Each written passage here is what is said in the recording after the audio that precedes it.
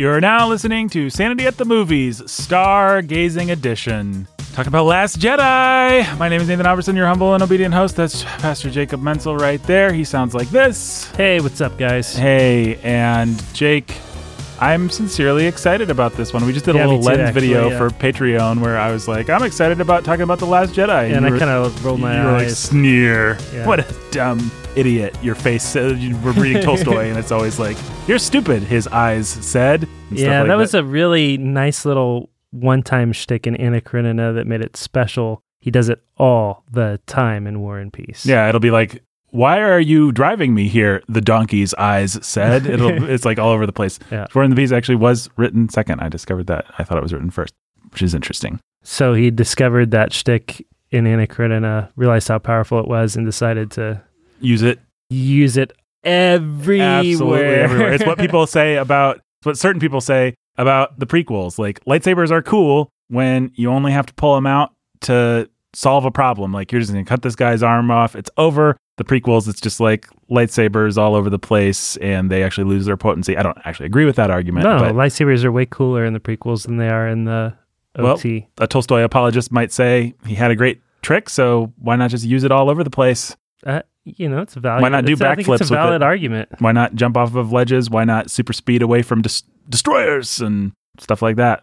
Why not? I really miss that trick that Obi-Wan and what's-his-face, Qui-Gon do when they just like do a Looney Tunes zoop down the hallway Yeah. in episode 1. We've never, that I can remember, at least in the non-animated media, seen a Jedi Zoop. do that, do the zoop before and just like leave a Obi-Wan shaped cloud right there that slowly dissipates. Okay. In the next episode, they're gonna force teleport or something like that. In the Rise of Skywalker, you're saying? Yeah, they're gonna do something like that. I'm sure they probably will. I mean, Luke does Well, so a thing in this one. they were super close to it in The Last Jedi. Not just with Luke force projecting or astral projecting himself, but also in the bridging of the minds of Rey and Kylo Ren. Right. So, like, he gets wet. Yeah. He's afraid he's going to get shot. What if they bridge their mind? What if they have a whole fight, a mind bridge fight, where the lightsabers are actually touching? Well, Jake, I feel like you might even be working in some backdoor predictions here. I've got all kinds of them, baby. Well, we did a little Instagram story, but I think this is in some sense going to be the last sustained word on Star Wars, because we're going to do our breathless review of... We're not going to do like a final predictions episode or something? I don't think we're going to have time. I think this is it. This episode comes out the week of Star Wars, actually. The week of Rise of Skywalker. This episode comes out the day of Rise of Skywalker, actually. This episode will drop on that Thursday. Okay. So we need to put in our final predictions Today. right now. Okay. So what do you predict? Crap. And I wasn't ready for this, but all right.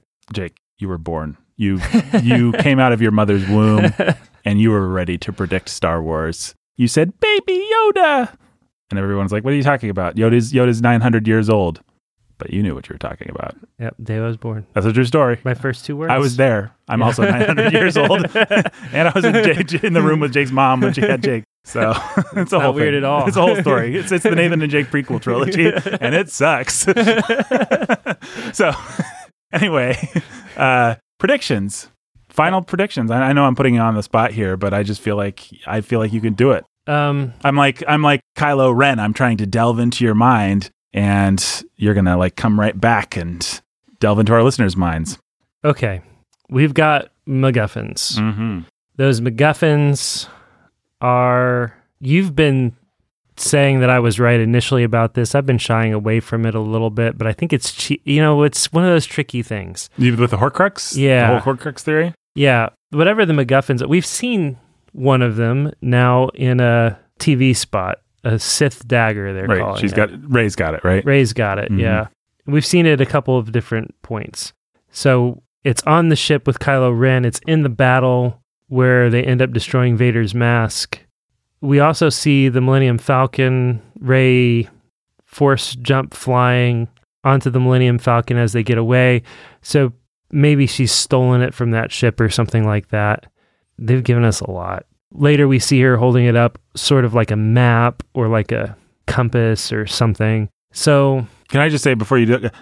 just to, maybe this is going to put too much weight on it, folks, but we talked last week or last episode, the Force Awakens episode, about how me and Jake sat in Jake's living room and predicted Force Awakens. I did not predict The Last Jedi, but what did happen is about this time before Last Jedi, 2 weeks or so out, Jake texted me and said, they're going to do this. So what they're going to do is they got to kill Snoke, and Luke's going to kind of sit out the whole time, and then he'll come back and he'll do something kind of cool and he'll die, and he'll be the symbol that'll kind of. Yeah, and I was so mad because I was just like, there are a million interesting things to do. Yeah, the odds of doing something uninteresting are to 1. I said 500 and whatever 3PO's thing. I don't know it well enough to do the reference because I'm not a nerd. If there's one thing that I think these Star Wars episodes they've established that you're not a nerd. I'm not a nerd. Yeah, I was too busy smoking in the boys' room and all that cool stuff. Yeah, but to think too much about Star Wars. And I was so mad because I'm like, that's the one dumb thing. I mean, there's been a few times where, and he didn't deserve it, but there's been a few times where I think I've been more irritated with Jake for correctly predicting a Star Wars movie. And then I was like, but I kind of got him back by figuring out that Cap was going to live and go back in time, and then Jake had the experience of Nathan. I just knew that he was right as soon as he said it. You're right about that, and that's the one dumb thing that they can do with. Well, the difference between that is that I am more personally invested in the Marvel films, and Nathan's more personally invested in the Star Wars films. So I was able to cynically regard Marvel as a business and say, okay, here's the fact. Which is what I did with Disney and Star Wars last go around, and what it's our hope, it's our desire for. Let's just not pretend like it's anything but our hope and desire for these things to be great that keeps us from admitting to ourselves what we already know they're going to do.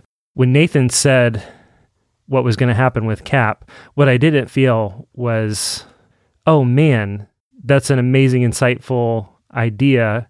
What I thought was, crap, why did you? I was angry because it was just like, well, you almost have the feeling of, why did you have to be gross enough to think what a dumb, gross person... Like, okay, we could both figure out how to seduce this girl at this bar, but why would we do that? Like, why did you lower yourself to how an executive at Disney would think to come up with the dumbest thing that they would do? And of course they're going to do it. It's like, I just didn't want to admit that yet.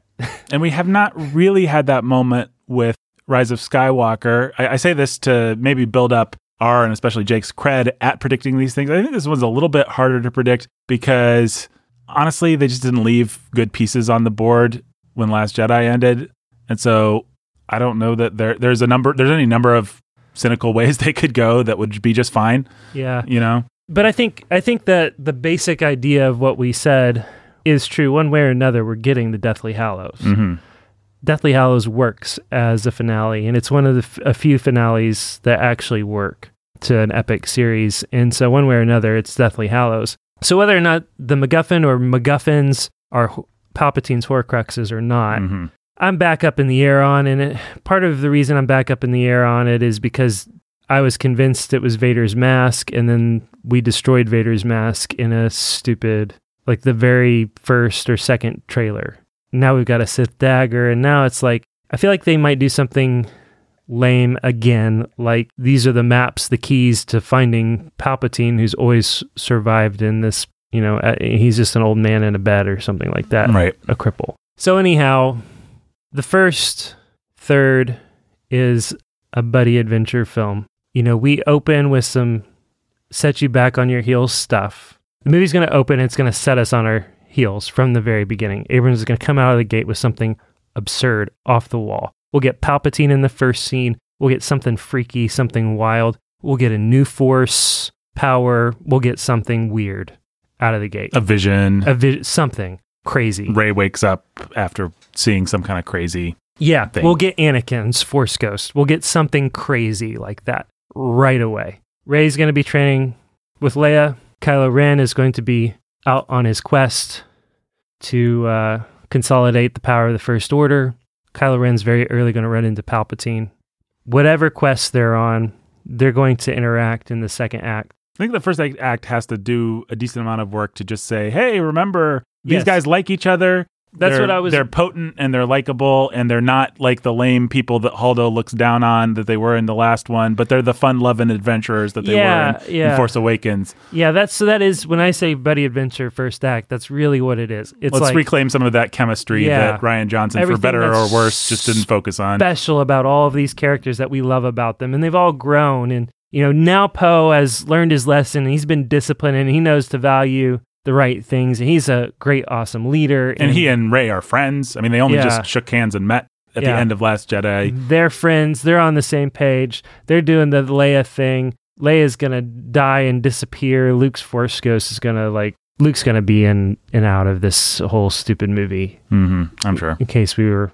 Because this was gonna be the most fan servicey movie ever. They're all on an adventure. They're all finding stuff. Act 2, our friends who aren't named Rey are going to go muster an army for the final battle. The spark that lights the fire that brings down the First Order. Yeah. Rey and Ren are going to fight. Rey's going to tap into some dark side powers. Is this the fight from the trailer, on top of the Death Star? I'm thinking it might be. I think the fact that they are advertising it so much almost certainly places it in the second act, because what you do is you save your actual climax and you don't advertise it, or if you do advertise it, you disguise it. Yeah. You don't just blatantly give away the climax. Almost certainly not. That's definitely a second act fight. It's the big action set piece from the middle. And so what happens, I think, in that fight is he antagonizes her. Maybe she taps into some dark side stuff, uses some anger, defeats him, kills or nearly kills, doesn't kill, but nearly kills him maybe. Mm-hmm. Freaks out, walks away. At some point has a vision of Darkseid Rey in the process. He has a vision about the same time. So in parallel, she gets freaked out by the dark side. He gets freaked out. He returns to the light side. They team up against Palpatine together. They come back. The battle is happening, and we basically get the final Last Jedi. Return of the Jedi. Is what you meant. Yeah. Return of the Jedi. Yep. We get the Return of the Jedi. We're in the Emperor's new throne room with the throne from the original concept drawings. The battle is overhead, and Palpatine is wicked, crazy, powerful, or something, or siphoning wicked, crazy powerfulness from I don't know what. And what we said in our predictions is, at the end of the day, love is what's going to win. Yes, that I think and it'll be Leia's love that saves Ben Solo. It'll be Leia's love that protects Rey. It'll be Leia, whatever. Leia's love. Carrie Fisher's dead. We're all sad about that. Let's be nostalgic about her. Yeah, and let's use the exact thing from Harry Potter where Lily Potter's love is what protects. Mm-hmm. That'll come through in the final act. Rey is one way or another a Palpatine. She can be a Palpatine in the same way that all Skywalkers are Palpatines. Right. Because in case anybody didn't know, it is officially canon that Palpatine created Darth Vader using dark side magic, Darth Plagueis style magic with Shmi Skywalker. So all of these Skywalkers, they exist because Palpatine created Darth Vader. So either she's a dark side creation of Palpatine's, she's a clone of Palpatine, or she's a literal descendant of Palpatine. That's going to play into how this all ends. So she would be like a granddaughter or something like that. I think the idea of Palpatine having kids is weird. It's super weird. I think the idea of clones is just something that people won't like for whatever reason, and that I think they'll stay away from clones for that reason, even though The Mandalorian is not for no reason bringing clones back in cloning tech back into the forefront of our minds in a way that is likable and lovable. Mm-hmm. And you have to factor that into how the suits are playing everything. So if people aren't tracking with what Jake's saying, you're just assuming that Baby Yoda is a clone. Or what people want to do is clone Baby Yoda. Right. One way or another.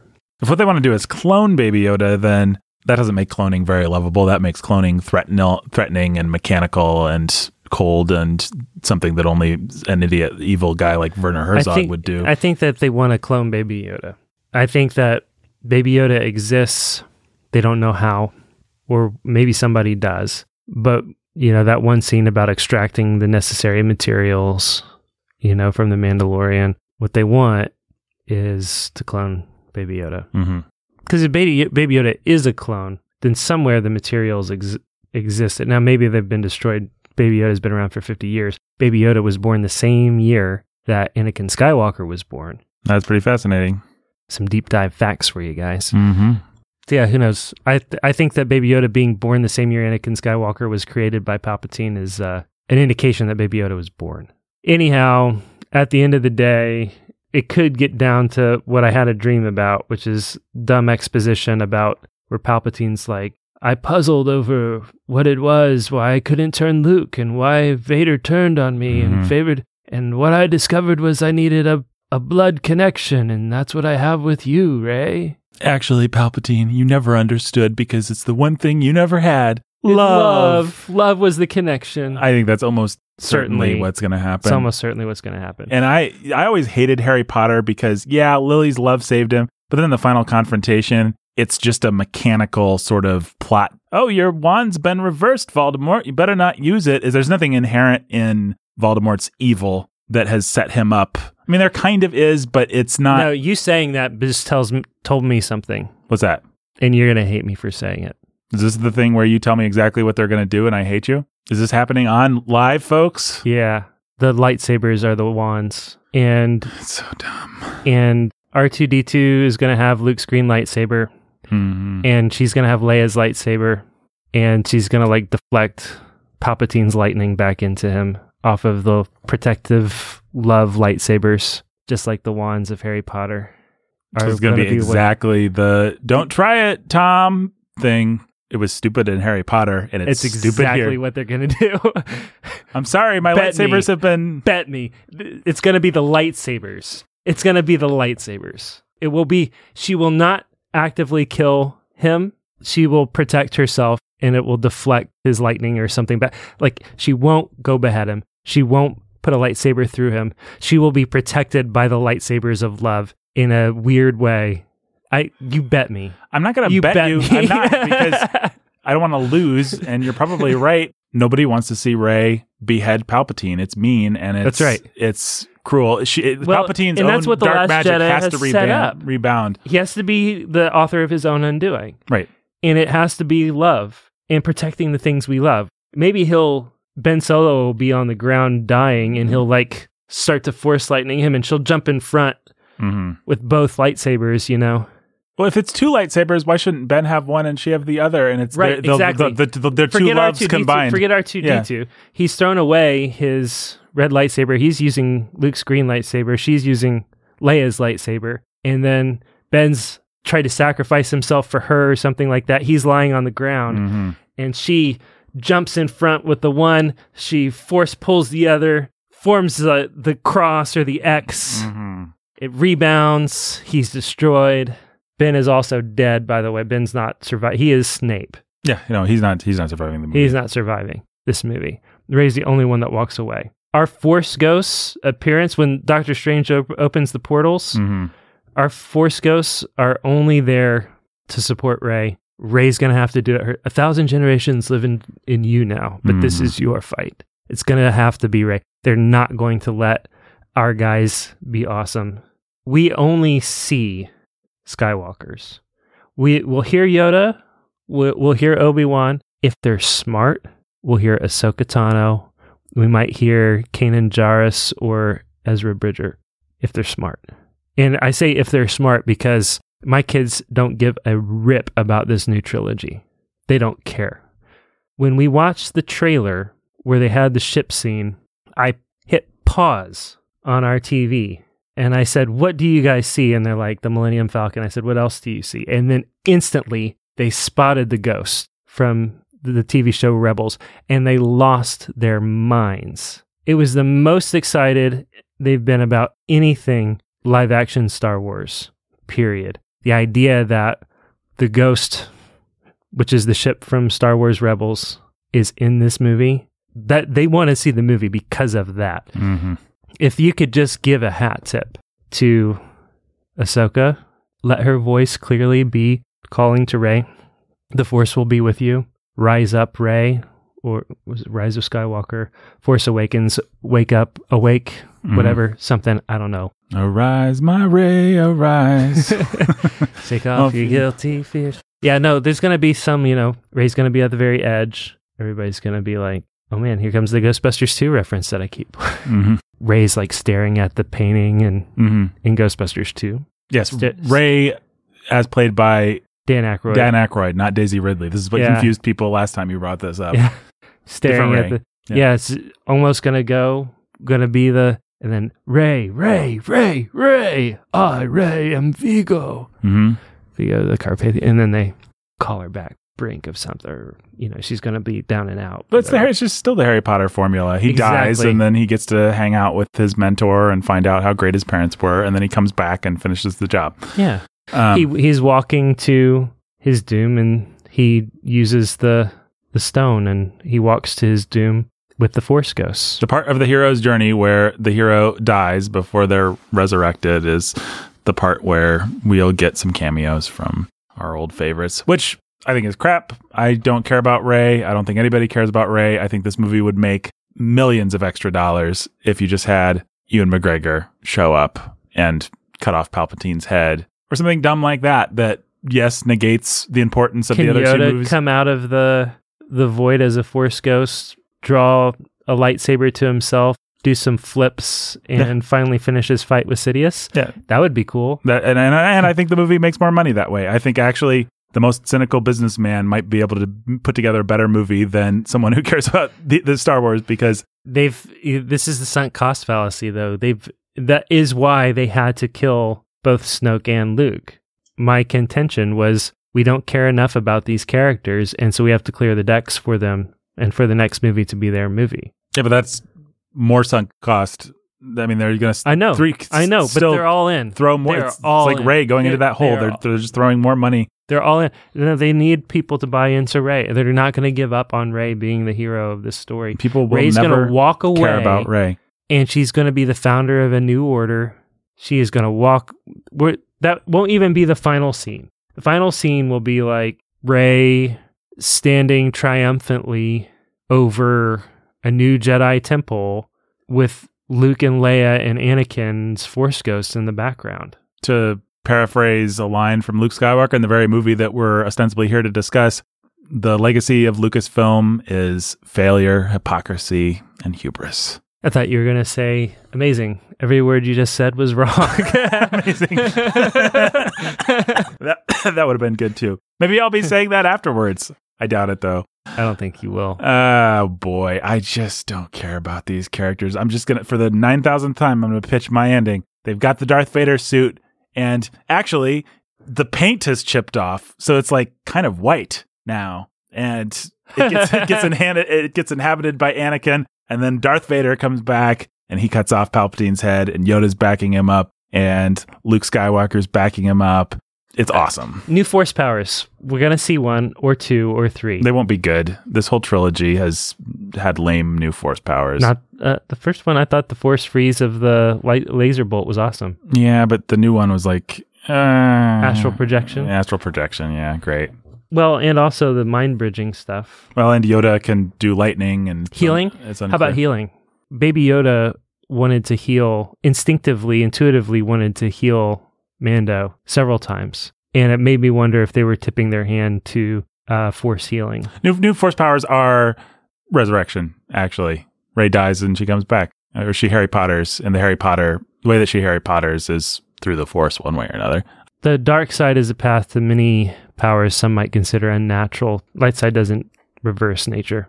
Yeah, but that's why you have to actually combine the two. Have balance. I don't know if you're going with the Harry Potter. This is Love exactly is the balance. This is what J.K. Love is the Rowling would do. balance. This is what J.K. Rowling would do. She would have Harry do all kinds of unnatural things, but they're good when he does them because he's Harry Potter and love and friendship are sanctifying what. But they're better than that, which they proved in The Last Jedi, which we're going to talk about. Boom. Should we talk about it? Eventually. But I want to say that love is the balance. It's not a balance of dark side, light side powers. But love balances the dark side and the light side. Love balances the Force. The problem with the way the Jedi... So the dark side and the light side were always stupid constructs. That's right.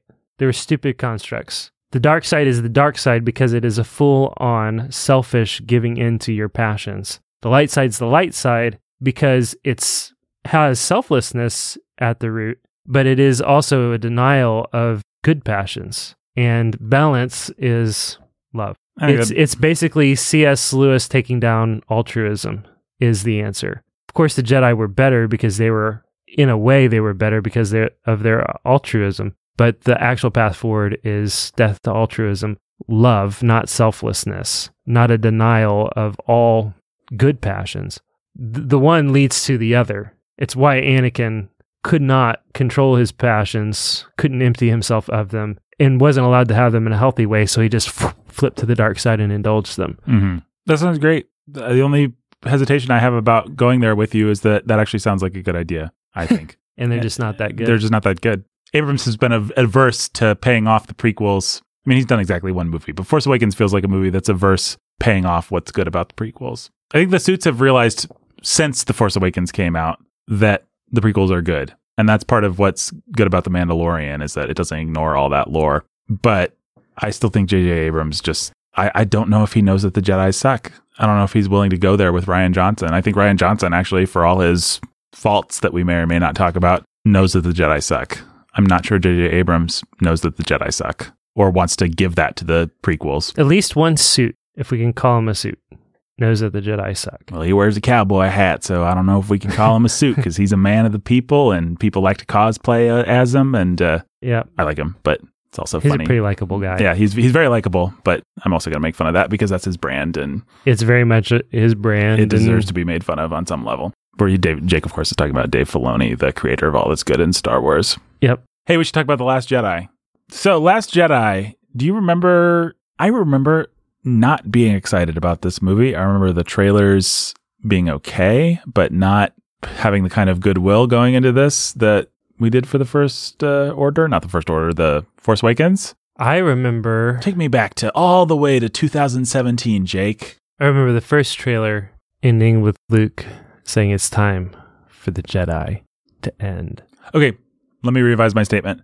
I remember that trailer being cool, and then The Last Jedi is red, and that was cool. Yeah. And it's like, oh, that's the power of Star Wars iconography, is that just by turning a title red, you can say a lot. Then, I remember the second trailer ends with Kylo putting out his hand, like as if Rey's going to join the dark side, and that sucked. That was lame, because they're not going to do that. Yeah, and they told us right then and there that that's not what's going to happen. Right. The one thing, if you are going to do that, the one thing you do is don't put that moment in the trailer. Yep. If you're not going to do that, then the one thing you do is you do put that moment in the trailer to kind of play with it, the audience. Yeah. But that just felt like an annoying cheat when they put it in the trailer. Is Rey going to the dark side? Put no hint of it in a trailer. Is Rey not going to the dark side?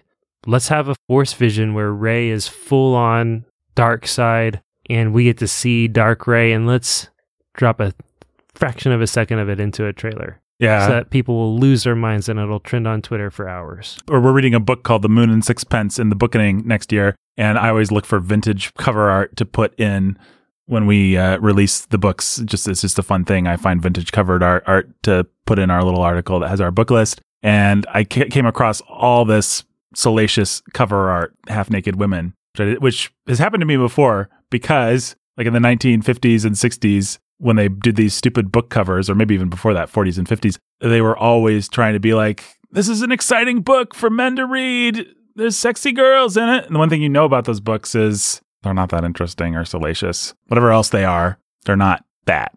They might have some content that was salacious for the time, but that's not what the book is. This just felt like that. It just felt like, oh, that's what an advertiser would do to try and make you think that you got to see this movie. Will Rey go to the dark side? Well, no. No, she's not. And they also played a lot with, will Kylo Ren blow up Leia in the trailer? Which, yeah. Same thing. Oh, well, I guess he's not going to kill her there at least, because otherwise they wouldn't be showing us. And so that trailer kind of sucked the life out of it a little bit. Then the movie came out. And what'd you think about the movie when you first saw it? There's a good record of this, but I don't want to go back and listen to it. Oh, from the Bookening. Yeah. Yeah. Merry Christmas. Merry Xmas. Star Wars is over. Yeah. You can actually hear us. That's actually a fun episode to listen to because we never intended it to be a Star Wars episode. We just started talking about Star Wars, and an hour later we were like, oh, well, I guess we might as well make this into an episode. That's why you can hear Jake eat tortilla chips on that episode, because the whole time we think we're not doing an episode, and then it turns out. So if you want to hear just like raw, unfiltered Last Jedi take, that's a good place for it, and hear what it sounds like when Jake eats tortilla chips. Oh, Great episode for that. yeah. And hear Brandon be like, Star Wars doesn't matter. And then by the end be like, it kind of matters. What I remember thinking walking out of the theater was that was the Star Wars movie, the most Star Wars-y Star Wars movie, the first Star Wars movie to evoke the feeling of Star Wars, and it trashed Star Wars, and I hate it. See, I don't remember my thoughts being quite that clear because I think that's exactly my thought as articulated. This is the most Star Wars-y Star Wars movie I've ever seen, and I hate it. I don't think I said I hate it because the experience of watching it was really enjoyable because nothing had felt like Star Wars. I mean, not Rogue One, not anything. This movie felt so Star Wars-y, and it was such a nostalgia blast in a way that I think The Mandalorian is doing an even better job now. But this movie just had so much of that feeling. And I would even argue things like Canto Bight are a good part of evoking that feeling because it's like a new world. It's what Lucas always did. It might be the dumb casino planet, but at least it's something you haven't seen before. It just felt like such a good Star Wars movie. And so walking out of the theater, I had two thoughts and I didn't know quite how to put them together. And the first thought was, that was a great Star Wars movie. And the second thought is, I have absolutely no desire to see that again, which is very strange. Like, I have friends that I know are going to be seeing it tomorrow. We're all seeing it this weekend. I could probably get in on another viewing, and I have no desire to do that, which is pretty weird. Like Rogue One, like you wanted to see that hallway scene with Darth Vader a million times. So I turned around and I saw that movie pretty quick. And, I'm an adult. I don't usually see a movie in the theater again. But Rogue One, I wanted to, and I did. Didn't want to see it again. And then... To be fair, you had Movie Pass back then. Yeah, Movie Pass was a thing back then. That is true. $5 a month, unlimited viewings. Yep. $10 a month, unlimited viewings, wasn't it?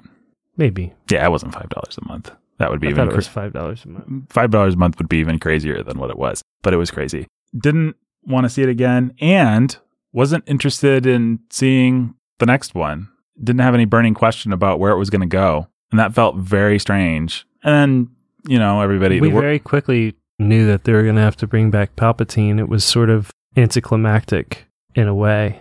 Oh, yeah. I wish we had that on record. And the frustrating thing is, I know we said that on mic, and it's probably buried in some random bookending episode or something. I wish we could find that. Not that anyone would care at this point. It would have been nice to have it back when the first trailer came out or something like that. But yeah, obviously they had to bring Palpatine back. And the reason obviously they had to bring Palpatine back was because every narrative avenue and every burning question had been cut off by what Last Jedi did. And so the only way to make the series still interesting and compelling was to tie it into a bigger story. Yep. That they really hadn't been tying it in to.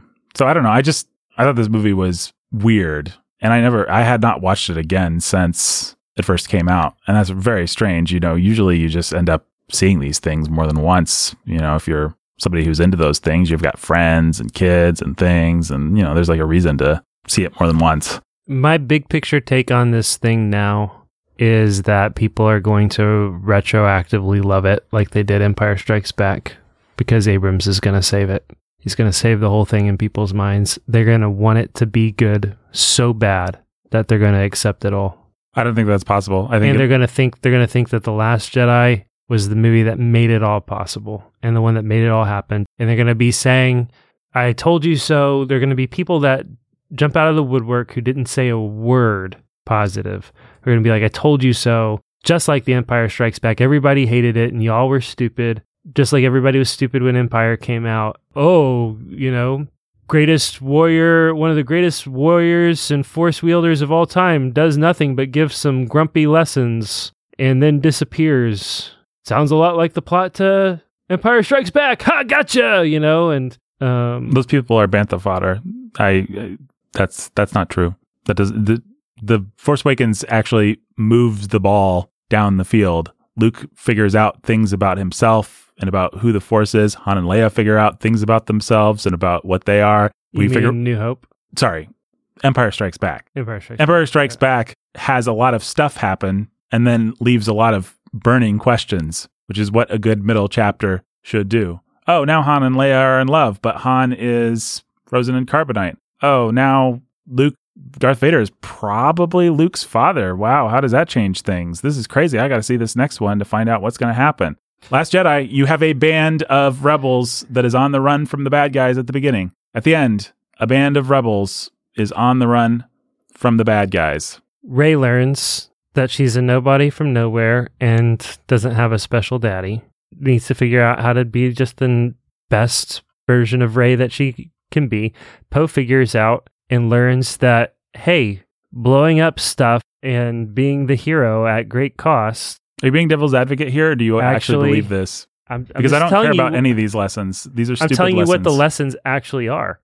It's not just what they think. It's what it is the lessons that these characters have learned. Okay. Whether they're good lessons or not, it's another question. Poe learns that it doesn't matter if he's good at blowing things up. Sometimes the cost is too high. And sometimes you have to value the lives of the people on your team more than blowing something up. That's like a closed circuit lesson, though. He ends up getting the entire resistance destroyed. First, he gets all the bombers destroyed in the attack on the Dreadnought. Then with his harebrained plan, after he gets demoted, he gets everybody else destroyed because it ends up leading to them finding out about the whole escape pod to Crate. So here's the problem with all those lessons. Finn has to learn the lesson that, we don't win by destroying the things we hate, but by saving the things we love. So here's the equivalent. Empire Strikes Back, Han decides to start smoking death sticks. And by the end of Empire Strikes Back, he's quit. He is no longer smoking death sticks.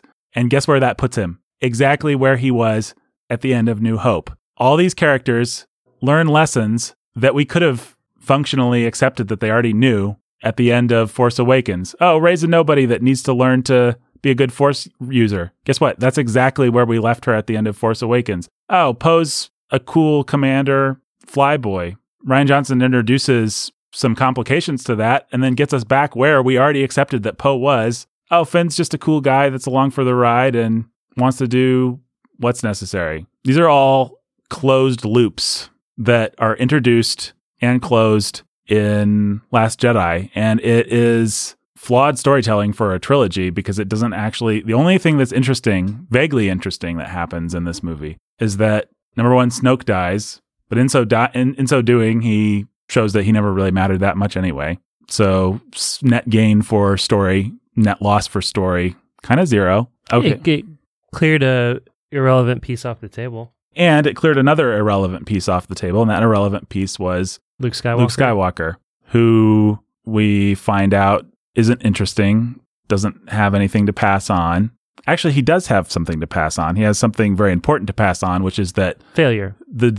But weakness. Then he doesn't pass that on because Rey does not learn the lesson and take Kylo's hand, which is what I actually hate about this movie. The movie tells you and makes you feel very profoundly that the Jedi suck, that the old ways suck, that we need to move past them, that the old movies were all a mistake. It does a pretty good job of that. It goes right up to the edge, but it's not allowed. It's not allowed to. Yeah, but I don't give it any credit for that. If you're not allowed to do it, then don't walk up to the edge. Yeah, don't walk up to the edge.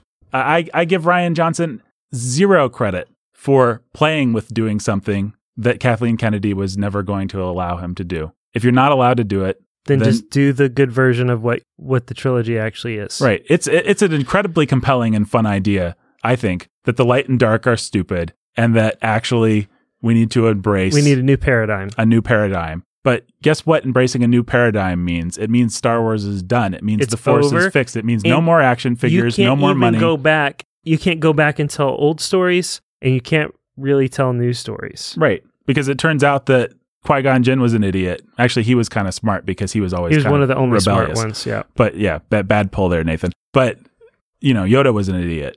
Everybody was an idiot. And if you try to go back to the old Republic and tell old stories of Jedi and Sith, then it's just like, let's watch these people play in the sand while we know that there are adults that have actually moved past this. Yeah. Let's watch them fight each other with sticks when actually what they need to do is... And sometimes watching people fight each other with sticks is fun. It's sort of like, you can still have a medieval action movie and know that tanks and fighter jets exist. But to remove good versus evil, essentially, from Star Wars is to end Star Wars. I think that's a pretty bold thing to do, actually. Or to say we have to transcend it. And I'm not... Understand, there might be Christians that are listening and are saying, Nathan, are you saying good and evil aren't... No, I'm not saying that at all. I'm just saying in storytelling terms, he wanted to do something bold, or he at least wanted to play with the idea of doing something bold, then the movie wimps out. I think it's disappointing. And I think it makes this movie feel like a series of closed loops where characters do things, land back in the place. Like, okay, Poe's a good cocky. Guess what? Poe's going to be a cocky fly boy who takes major risks in Rise of Skywalker. That's who his character was designed to be. But he's going to take those risks in a sober, calculated way. He's going to take those risks in a way that the movie is going to tell us is sober and calculated, but actually they'll just be the same risks that he always would have taken. The movie will just pat us on the back and say, well, now he's a good leader, so I guess these risks are sober. But they'll be the same risk. He will do the exact same things. He will function as the exact same character that he always would have functioned as. Yeah, but he pulls back all those speeders at the end of The Last Jedi because he knows that they're all just going to get picked off. Yay! And so then Leia is like, what are you looking at me for? He's the leader. I'd stand up and give him a standing ovation, but people wouldn't be able to hear because I'd be standing away from my microphone. So it feels so arbitrary, It's like, okay, now Poe's doing the thing that the movie tells us is right, but I don't really feel like any idiot would know to find a back way out of that thing, and that it doesn't. But he did, and he's not unmanned finally by Leia. Leia's like, he's the leader I knew he would be. He's the man. Follow the man. Yeah, this movie is a triumph for male empowerment. Well, you know what? Why don't we just talk through it? Because I think that's the only way to solve this problem. We'll talk through it, and our listeners will figure out whether Jake's being devil's advocate or the First Order's advocate, we should say. So we start. Come on! They know I'm being a little devil. They've heard me on this. They know you're being a little devil, Jake. That little devil, a little Sith Lord. All right, let's talk through it. Yes, of course he is, guys. We're just having fun. The First Order reigns. That's the title crawl. Bum. Can I make a bold statement? Yeah. This might be the best title crawl. It is the best title crawl. I thought the exact same thought. It's just there's no howlers. Like, there are heroes on both sides. Like, George Lucas, for all his virtues, didn't really know how to write a good title crawl, especially in those prequels. But this is just this is the best title crawl. I had the same thought. What I actually thought is how difficult it must be to write a good title crawl, because it's like writing. I think I saw George Lucas say it's like writing a haiku, and that actually makes sense. Like, you've got to get all this information packed in. When you and I know, we write like letters for fundraising and stuff. Yeah, trying to write the simplest things like that just sum up everything. Much more difficult than it appears. Much more difficult than it appears, and much more difficult than writing something complicated. Yeah. You could write a whole scene where you set all that up and people are coming into the room, they're saying things. That's actually a lot easier to write than to condense it all down into a page. Yeah, a page, a couple paragraphs. Yep. That instantly place the audience where they need to be. Then we get to this opening scene where they're evacuating. They're evacuating. That's cool. Why is that cool? It's cool because they've got this line of transports going all the way to this planet's surface to the upper atmosphere. Mm-hmm. We see this evacuation first from the stars, all these shuttles going up, going up, going up. And then we zoom down to the planet. We see the shuttles going up. And then from the surface of the planet, we see the Star Destroyers zoom in out of light speed into the upper atmosphere of the planet. Yeah, why does that evoke such emotion in me? Why is that so super cool idea, even if the physics of it, just in terms of perspective, oh yeah, I know, don't really work. Said, like, Rogue One, if the Death Star was that close and that big in the atmosphere, it would be throwing the gravitational pull of the blah blah blah. Okay, physicist. Well, also, people can't breathe in space, so why didn't Leia implode? And it's a fairy tale. Yeah, forget all that stuff. It would have actually been so far away that you couldn't have possibly seen those Star Destroyers. Yeah, who cares? It was a cool shot. Yeah, and Rian Johnson knew it was a cool shot. It evokes like airplanes and satellites, and we've all looked up at big, magnificent things in the sky. And so it's suddenly similar to, we had this discussion a lot for Rogue One. It just puts you on the ground, seeing a Star Destroyer the way you would see a Star Destroyer.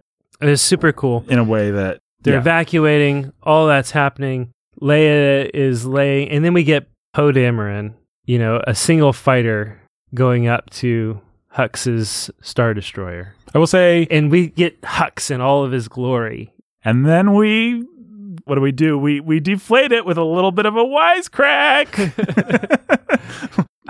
little Marvel-esque. It's a little Marvel-esque, but it was awesome. It was in the theater. It was awesome. Were you aware, by the way, because I watched this with subtitles, because I don't know why the subtitles were on and I didn't bother to turn them off. He calls them hugs. No. Either that or the subtitle guy thought it would be funny. Thought it would be funny. But yeah, he keeps calling him Hugs, and it sounds like he's calling him Hugs if you're reading along with him. Oh, that's he's funny. like, hey, can I talk to Hugs? So that was cute. That's cute. The other thing, I actually read an article about this. Apparently, this is my nerdy bit of knowledge for the episode. I'll be the one to take a nerd blow here instead of Jake. Like Hux's father is a famous Imperial instructor at the Imperial Academy, and basically he had an affair with like a kitchen maid or something like that. Hux's mother is a real sore spot for Hux. Like his mom was a nobody, like redneck, dumb. Like he does not want to be known for his mother. So Poe's being a little mean, a little bit of hashtag bullying when he brings up Hux's mommy. Poor baby Hux. Yeah. Hugs. Yep. Hugsy boy. I thought that whole scene was really thrilling, really well written. Everything about the humor of it. I loved the admiral of the other ship.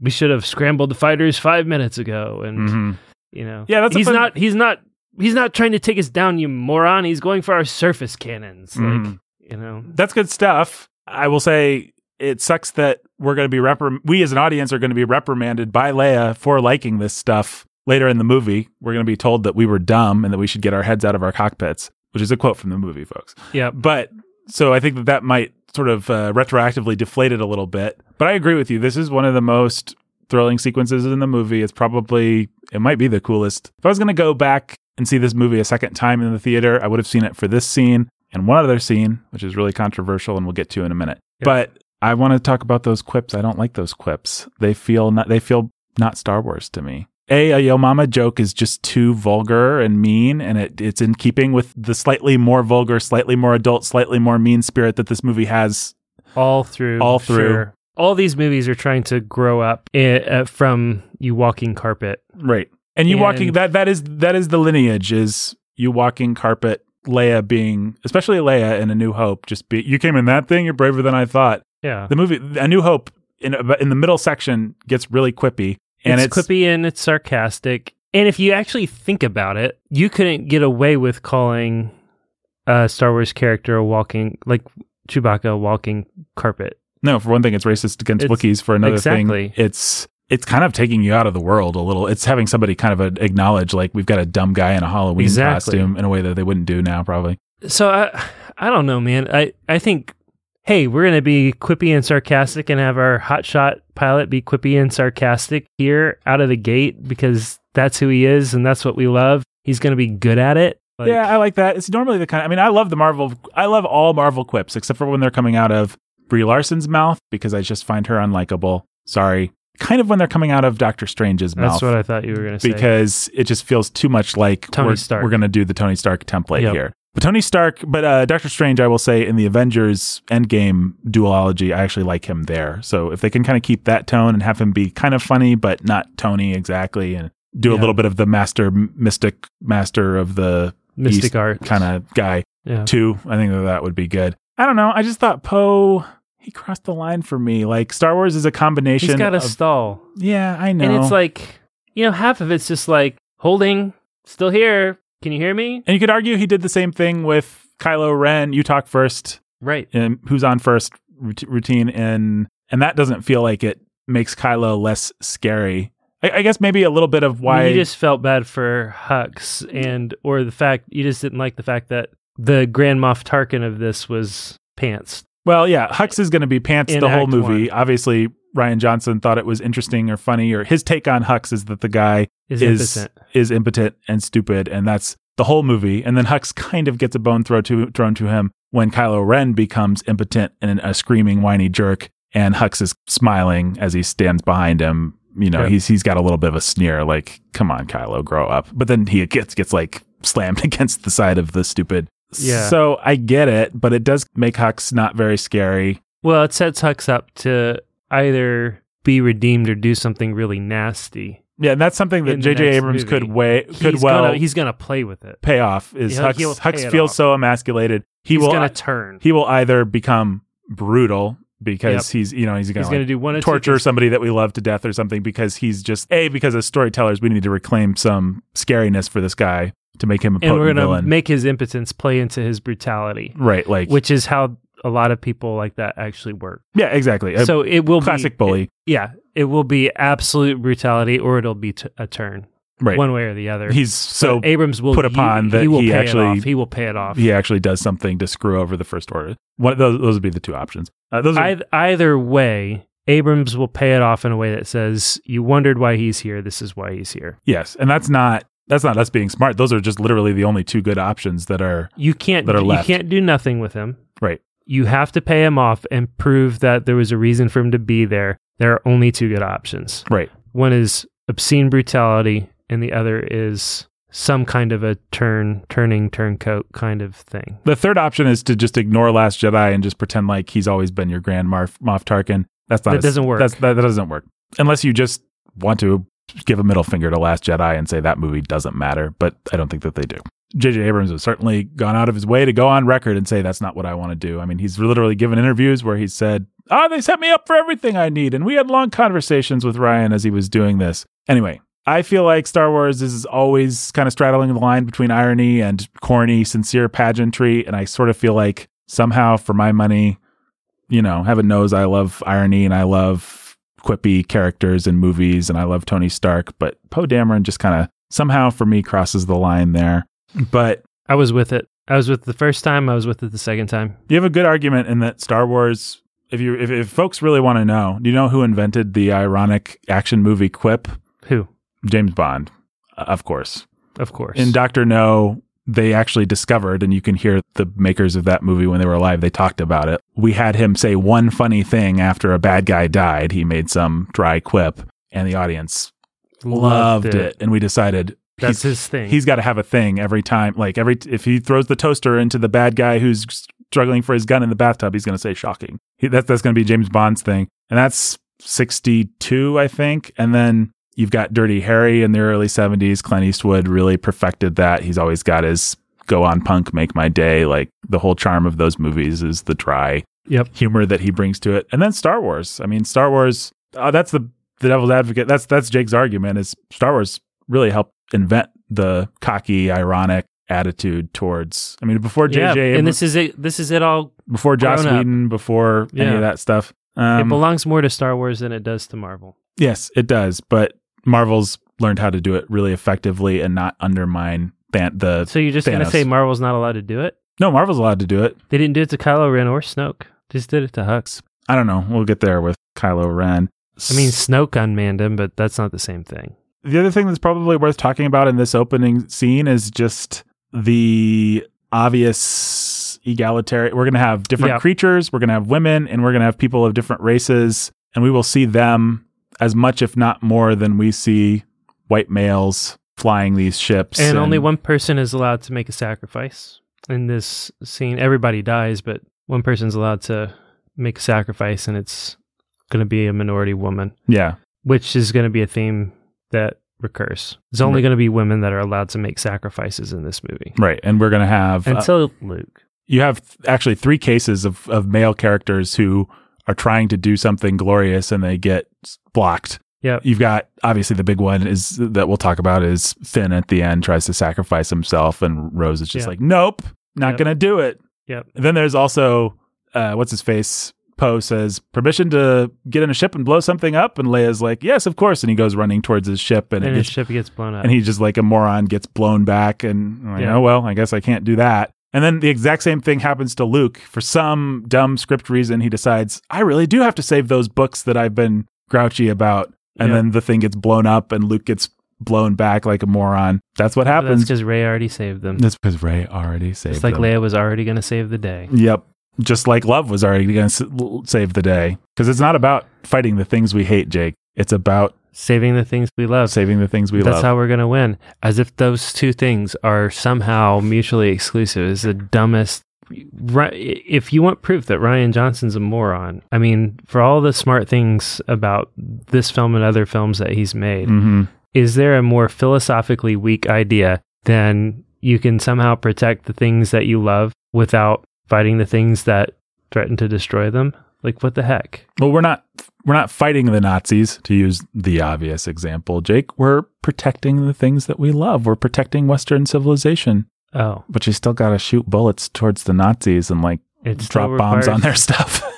Still requires some sacrifice. Right. I mean, why is it different when Holdo does it?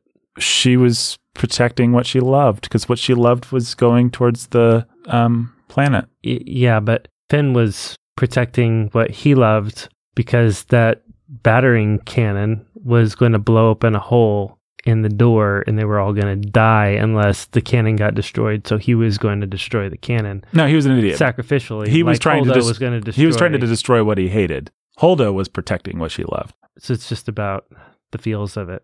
Yeah. And it actually turns out, I think, that women are better at protecting what they love. Well, they're better at the feels of it. Men are more like, they like to destroy what they hate. That's one thing that the movie got right. Yeah, it did. Actually, I'll say this, and we'll get to this when we talk about Holdo. I think the movie does a great job of portraying things very accurately about the relationships between men and women. It may or may not land on the wrong side of what it thinks is virtuous about those things. Yeah. But I think it actually gets at some truths. So this Asian woman, she grabs that's a great scene, by the way. Kicking the thing. When she's kicking the thing. I cried. That's a Hitchcockian suspense, like set up the thing. And then, we have a problem. We tell this is what I like in action cinema. This is why I don't like Bourne movies. This is why I do like good movies. You tell the audience what the character needs to accomplish. The audience is in on it. And then you watch the character try and struggle and do different things. And it's called suspense. And it's a wonderful feeling that cinema can evoke about as well as any art form. And it just sucks when action filmmakers are too busy. Here's stuff. It's blowing up. It's interesting. It's like, no, show us what's going to happen. Show us what needs to happen. Highlight the discrepancy between what needs to happen and what is happening. That's quality filmmaking right there. It's great. It's a great scene. And I teared up a little bit too. I teared up. The controller. When I said I cried. I just meant I teared up. Yeah. Yeah, I didn't like. I thought it is a little over the top to let the controller go past her before she grabs it. Oh, I liked that. I just think, it's cheesy and it's on the nose, but if you're gonna play with people, just play with them. There's a way that you can stretch that kind of thing to where it becomes self-parody. But in that case, it's just like, see, I made you think it was gonna fall. We're having fun here, right, folks? That's what that feels like to me. And it is fun. And she blows up, and our first woman character has sacrificed herself. Clearly for the things that she loves, she grabs her neck pendant. Yeah, well, that's what women do. They sacrifice themselves for the things that they love. Maybe I'm a sexist pig, but I actually think Rian Johnson wants me to feel like this. When a woman gets blown up, I feel worse than when a man gets blown up. That's because you should. The reason why men are the ones that should be blown up is because men are expendable. Right. And women are life givers that deserve and require our protection. And so you should feel worse. Yeah. It's a horrible thing. If it comes, it's like what Lewis wrote, it's a terrible thing for a woman to be in battle. Right. Which isn't to say that there isn't a place in a last line of defense sort of way where women have to fight. Like if they come for the children. Right. And they get through dad, mom's got to fight. And it isn't to say that every mom would just be blubbering in the corner while the bad guy took the children. I'm pretty sure we're both married to women who would grab a knife and go for it. I think so. But that doesn't mean that they shouldn't step back and let us go for it first. And it doesn't mean that it's not a more horrible, sad, and awful sacrifice when it's asked of mom than when it's asked of dad. Well, the thing about that, though, is the interesting thing is I think Rian Johnson and filmmakers like him on some weird intuitive level, because they can't escape the creation reality order. They know it, and they play with your emotions. Like the fact that it's this Asian woman who's dying draws you in and makes you more sad and more involved in the scene than you would be if it was some dude. Yeah. And it is actually quite effective, but it's effective precisely because of realities that Rian Johnson and his compatriots would like to deny. Yep. He would rather that we just say, oh, well, this is the same scene as it would be if a man. No, if it's a man, if you swap out actors and you put a man in that scene, it is still emotionally evocative, but it's different. It's just, different. It feels more like, well, he's doing what he needs to. We are, if we shed tears, it's more ennobling. Yeah. Right? Because we are shedding tears because somebody's being heroic instead of because someone's being taken advantage of or something like that. I don't know quite how to verbally articulate the difference, but I don't feel bad about asking a man to do that. Right. I feel bad about the movie asking a woman to do that. I don't feel bad for the man who does that. Right. I feel, what a way to go. But I feel bad for the woman who's in that position. Which actually helps Brian Johnson make one of his other points, which is that war is hell. There's these war profiteers, and Star Wars has never thought that war is hell. Star Wars has always been about how awesome war is. it's Star Wars. Like, how cool would it be if it was war, but in the stars? Right. That would be cool. Let's do that. and once you go, you start Luke to be wants to be at war in the stars. Yeah. And once you make a movie past Return of the Jedi, you're kind of tacitly admitting like, oh, sure, they solved that problem. But it's like that wonderful line in the Bible. It was the time when kings ought to be at war or something like that. And it's like, yeah, David should have been out at war because that was like his job. Yep. That's kind of what Star Wars generally feels like is, well, there's always going to be bad guys and you're always going to have to fight them. And it's always going to be awesome. Like, that's the swashbuckling excitement of it. But this is like, oh no, there's bad guys and people are dying and a woman just had to die. And putting a woman in there makes you feel the futility of it in a way that, like you said, if it's a dude, you're just like, oh, okay, sweet. Like, I'm sorry, that's sad. I might even cry at the heroism of it, but cool. Good for him. Just how it is. Right. He gets to be one with the Force now. Yeah. Great. And know that he died taking down a dreadnought, for crying out loud. Yeah. So then we have some more. Hux is ineffectual.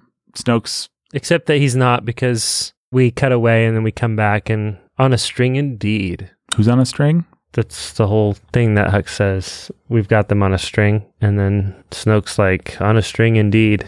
Once he explains how they're tracking them through hyperspace. Oh, right. Stuff. Yeah, because Hux is... Yeah. So exactly. He's like, he gets this like, well done, General Hux. Right. On a string indeed. Right, before Kylo Ren. But first you got but that... it was meant to be a dagger in Kylo Ren as he walked in. I do enjoy the bad guys backbiting each other. Just the looks between Hux and... That's always been a fun feature. The way that you move up the ranks in bad guy Star Wars world has, ever since Empire Strikes Back, been a really fun, hilarious feature of the Star Wars movies. All the promotions and deaths of different commanders in Empire Strikes Back are fun. And this one has that great line from Snoke. One of Snoke's better lines is, "My disappointment in your performance cannot be overstated." Yeah. That's a nice... I like it when bad guys in Star Wars movies say things like that. Then we've got Finn. He wakes up and he's got a leaking bag of humorous fluids attached to him. Yep. Fluids. Finn Jake. naked, leaking bag. What are you malfunctioning? That's pretty good. This movie does have some good humor and some bad humor. I just love space medicine. I've realized, like, it just cracks me up because you always get the feeling that the screenwriter doesn't know anything about medicine and he doesn't bother to learn anything about medicine. So it's just like, yeah, he's cooked to 10,000 tubes because he was hit on the head or whatever actually happened to him in Force Awakens. What even happens to him? He gets his back sliced up. That's right. So maybe he does need 1,000 tubes. Yeah, he needs 1,000 tubes. But it's like Dr. Bones in Star Trek. Is, oh, let me wave this beeping thing over you. And okay, now you don't have cancer. And it's just like, you never get the like Minority Report, all these things where it feels like they've done their homework and figured it out. You know, like this is how it would be in the future. It just feels like no screenwriter is ever interested in any kind of credible medical anything. Which was a great joke to play. Like, yeah. And it's like, you know, Luke is going to be in the tube. Yes, that's right. Right, of water. With that little droid that connects the little round thing to the glass. And he's in a weird diaper. Yep. And we've advanced beyond that now. Right. We could just have you in a bag of... That's pretty fun. I will say, as much I don't know... And nobody's watching or paying attention to him while he's in there. Right. So he's slamming his head against the glass and walking out. And Yeah. That's good stuff. Where are the medical droids, man? Where are the medical droids? Maybe the rest of the Resistance can't afford. Maybe. Well, their medical ship gets blown up. Isn't that one of the two ships? Why isn't he on it? Really good question. Plot hole. Rian Johnson sucks. Oh man, we discovered the first plot hole of this movie. The first plot hole in all of Star Wars. In all of Star Wars. That's true. That hole that Rey goes down is literally a plot hole There's like a hole that she goes, like as part of the plot, she goes into a hole. I know. Never mind. It was a great joke. Thank you. Hilarious. Good job. Your mom would think it was a great joke. Holding for Jake. This is more the kind of humor that you like. Yeah. I have an urgent message for him from his mother. I probably laughed. I don't know. The internet really divided on that joke, and I had to take a side, so I took a side against it. Now we go to the planet of, I don't know, Meredith kept calling them fishwives, which I guess they almost literally are. We go to the planet where Luke is. Octo. And Luke is standing there. We've got all this portentous buildup from the last movie. This is how he ended things. And what's he going to do with the lightsaber? He's going to throw it. Hilarious joke, Ryan. Yeah. Oh, you thought that you were going to get a cool, sincere, corny bit of Star Wars pageantry, like what you bought a ticket so you could see? Nah. Nope. You're just going to get some dumb thing. Angry Luke. Doesn't want to be found. Well, here's my... I don't know if we want to get to we can get to whatever we want whenever we want. It's our podcast. Look, my take on Luke is that basically, and we can talk more about this as we go through the individual scenes, the individual sins, Freudian slip there, Jake, the individual scenes. I don't think Luke's story is bad, actually. I'm fine with the beats of what Rian Johnson wanted to do. What I really don't like is that he did it so darn unlikably. Yeah. Like there's a way to tell the story of a character who's given up hope and who's having a midlife crisis or an existential crisis or whatever you want to call it. In fact, action movies and stories like this do it all the time. Yeah. It's a classic trope. Humphrey Bogart is in Casablanca because he's running away from his past and because he doesn't want to re-engage. He doesn't want to fight the Nazis. But Humphrey Bogart's cynical and cool and unlikable, and I said unlikable, but Humphrey Bogart, even at his worst in that movie, is very likable. Yeah. Luke is just portrayed as such a jerk. Yeah. I guess the reason I want to talk about this here is because there's a way to say this is still the Luke Skywalker that we like, but he's not into the whole Jedi thing anymore. And then there's a way to give a middle finger to the audience for even wanting him to be. Yeah. And when he tosses the lightsaber, that feels like the latter. There are just so many subtle things that you could... He could hand it back to her. He could drop it. He could drop it, yeah. Instead, he throws it over the cliff. I'm just dismissive, and I don't care about your feelings, Ray, or how long you traveled to get here. In fact, I'm already upset with you for even bothering me. I have no questions. How did you get my father's lightsaber? I'm not suddenly concerned about my friends Leia and Han and Chewie and anybody. I'm just angry and petulant.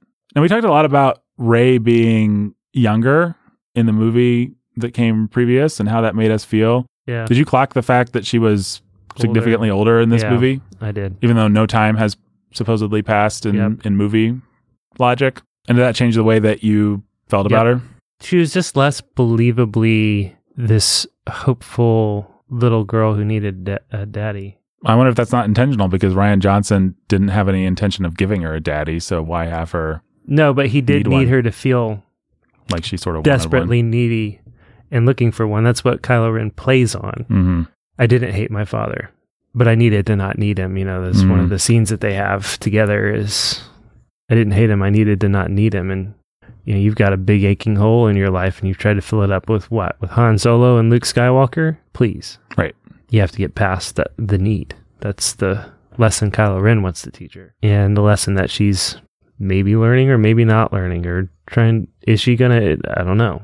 That's the tension that he wants to play with. Yeah. You need to get to that place where you don't need dads, where you don't need fathers, where you don't need a father figure. Well, that would be much more powerful with the Rey of the first movie, I think. And not just because she's younger, because that's the message of the whole movie is who needs a father figure? Nobody needs a father figure.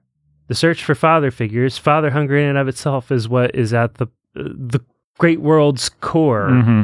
And that is what needs to die, is the father hunger in and of itself. Who needs dads? Often a theme of Marvel movies, too. Marvel movies, the answer is always, well, we all kind of need them, but also they suck. That's like Black Panther. That's the latest Spider-Man movie. That's any number of Marvel, Thor Ragnarok. It's like, well, your dad's a guy that you love, but he also really was just as dumb and human as you are and left you a lot of problems that you got to clean up at best. And the way to clean them up is to make to make a family Still running. for yourself. Right. Guardians Galaxy 2 would be the other big example of that. So much of what's charming about Rey in the first movie is that she has got this big goofy smile on her face. And Daisy Ridley, like we talked about last time, has a really charming smile. And J.J. Abrams just like leaned into it. And she doesn't get to flash that smile. She doesn't get to be needy and hopeful and just in love with life the way she was. Yeah. She's just kind of, we really need your help, Luke. Like that's the whole note that she gets to play. It's not really that compelling of a note coming from her. I don't like Rey as much in this movie. I know people like to talk about Mary Sue, all that sort of stuff, but was she just a good everyman for you in this movie? No. Hasn't answered. To me, it felt like the difference between a 11-year-old and a 13-year-old. You know, one's like full of hope at the possibility of life, and the other one's like, I've got hormones and life sucks. It kind of felt like that. Felt like that difference. It's like kind of a subtle difference, though. I'm not talking about like a disrespectful teenager. I'm talking about a polite, well-bred teenager. Okay, but she's got the persistence of a Jedi. Right. She's not going to give up on Luke. She's not going to give up on him. She's not going to give up on Hope. She's not going to give up on bringing him back until at the very end, you know, she's like, fine, I'll go do it myself. You know, that might play better for me if Luke wasn't drinking gross green alien milk and sneering at her like a homeless man. Like, to me, it plays like, oh, well, that failed. The really hopeful thing would be to go do something else. I know that in the movie logic, it's not that way because Luke is kind of the only person that has the keys to what she needs. But in emotional logic, it plays that way. It plays like, why would you waste any more time with this jerk? You're not somebody that likes jerks. Sorry that Han Solo had to die. All right, then we have this amazing scene in Snoke's office. Snoke's office? Yeah. What do you think about Snoke's office? If you could have a giant red office and go around wearing a gold robe, I would do it. Would you do it? I would totally do it. Let's do it. I think we should get you a red office. Can I have a bunch of awesome ninjas clad in pure red? Well, that would make you unlike Snoke because I'm going to contend these guys suck. But they look awesome. And they went down at the hands of the two most powerful Force users in the galaxy. Yeah, because they were goofing around. Watch that scene and don't watch Rey and Kylo.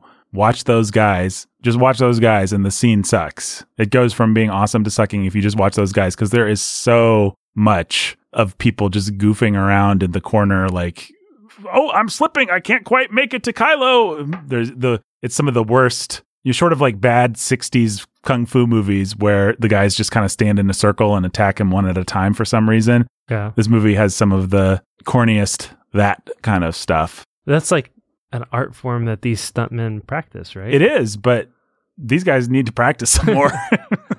Did you ever see Looper? Yeah, I think you did, right? So that movie has a bunch of really bad action scenes. I just don't think that... Ryan's good at hand-to-hand combat action. Yeah, I just don't think it's his thing. That scene's cool, I guess, if you like to see little girls beat up giant red guys, but I don't know. I mean, he opens the lightsaber into the guy's head. That part's awesome. I like that part. I like this when we cut back to them and they're fighting the guys individually. I really like that. But that scene where Snoke first dies and they're in the center and all the guys charge at them, just watch the scene again and watch those guys, and I think it's kind of silly. You do it, listener. It's the Snoke, Rey, Kylo fight scene test.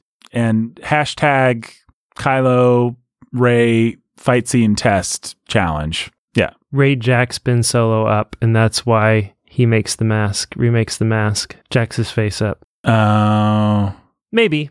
That's an interesting theory. It's a theory. She's already jacked his face up once. I'm not 100%. I know. Poetry. I'm not 100%. Poetry. I'm not 100% committed to it. That's an interesting theory. I think I'm going to bet against you on this one. I'm going to say he just has them. He just remakes it near the beginning, somewhere in Act 1. Why does he need it? It's just a way of showing that he's reverted back to being supervillain Kylo instead of angsty Kylo. But in all the fights with her, he doesn't have it on. So you're saying the mask comes after the fights? In the fight on the ship.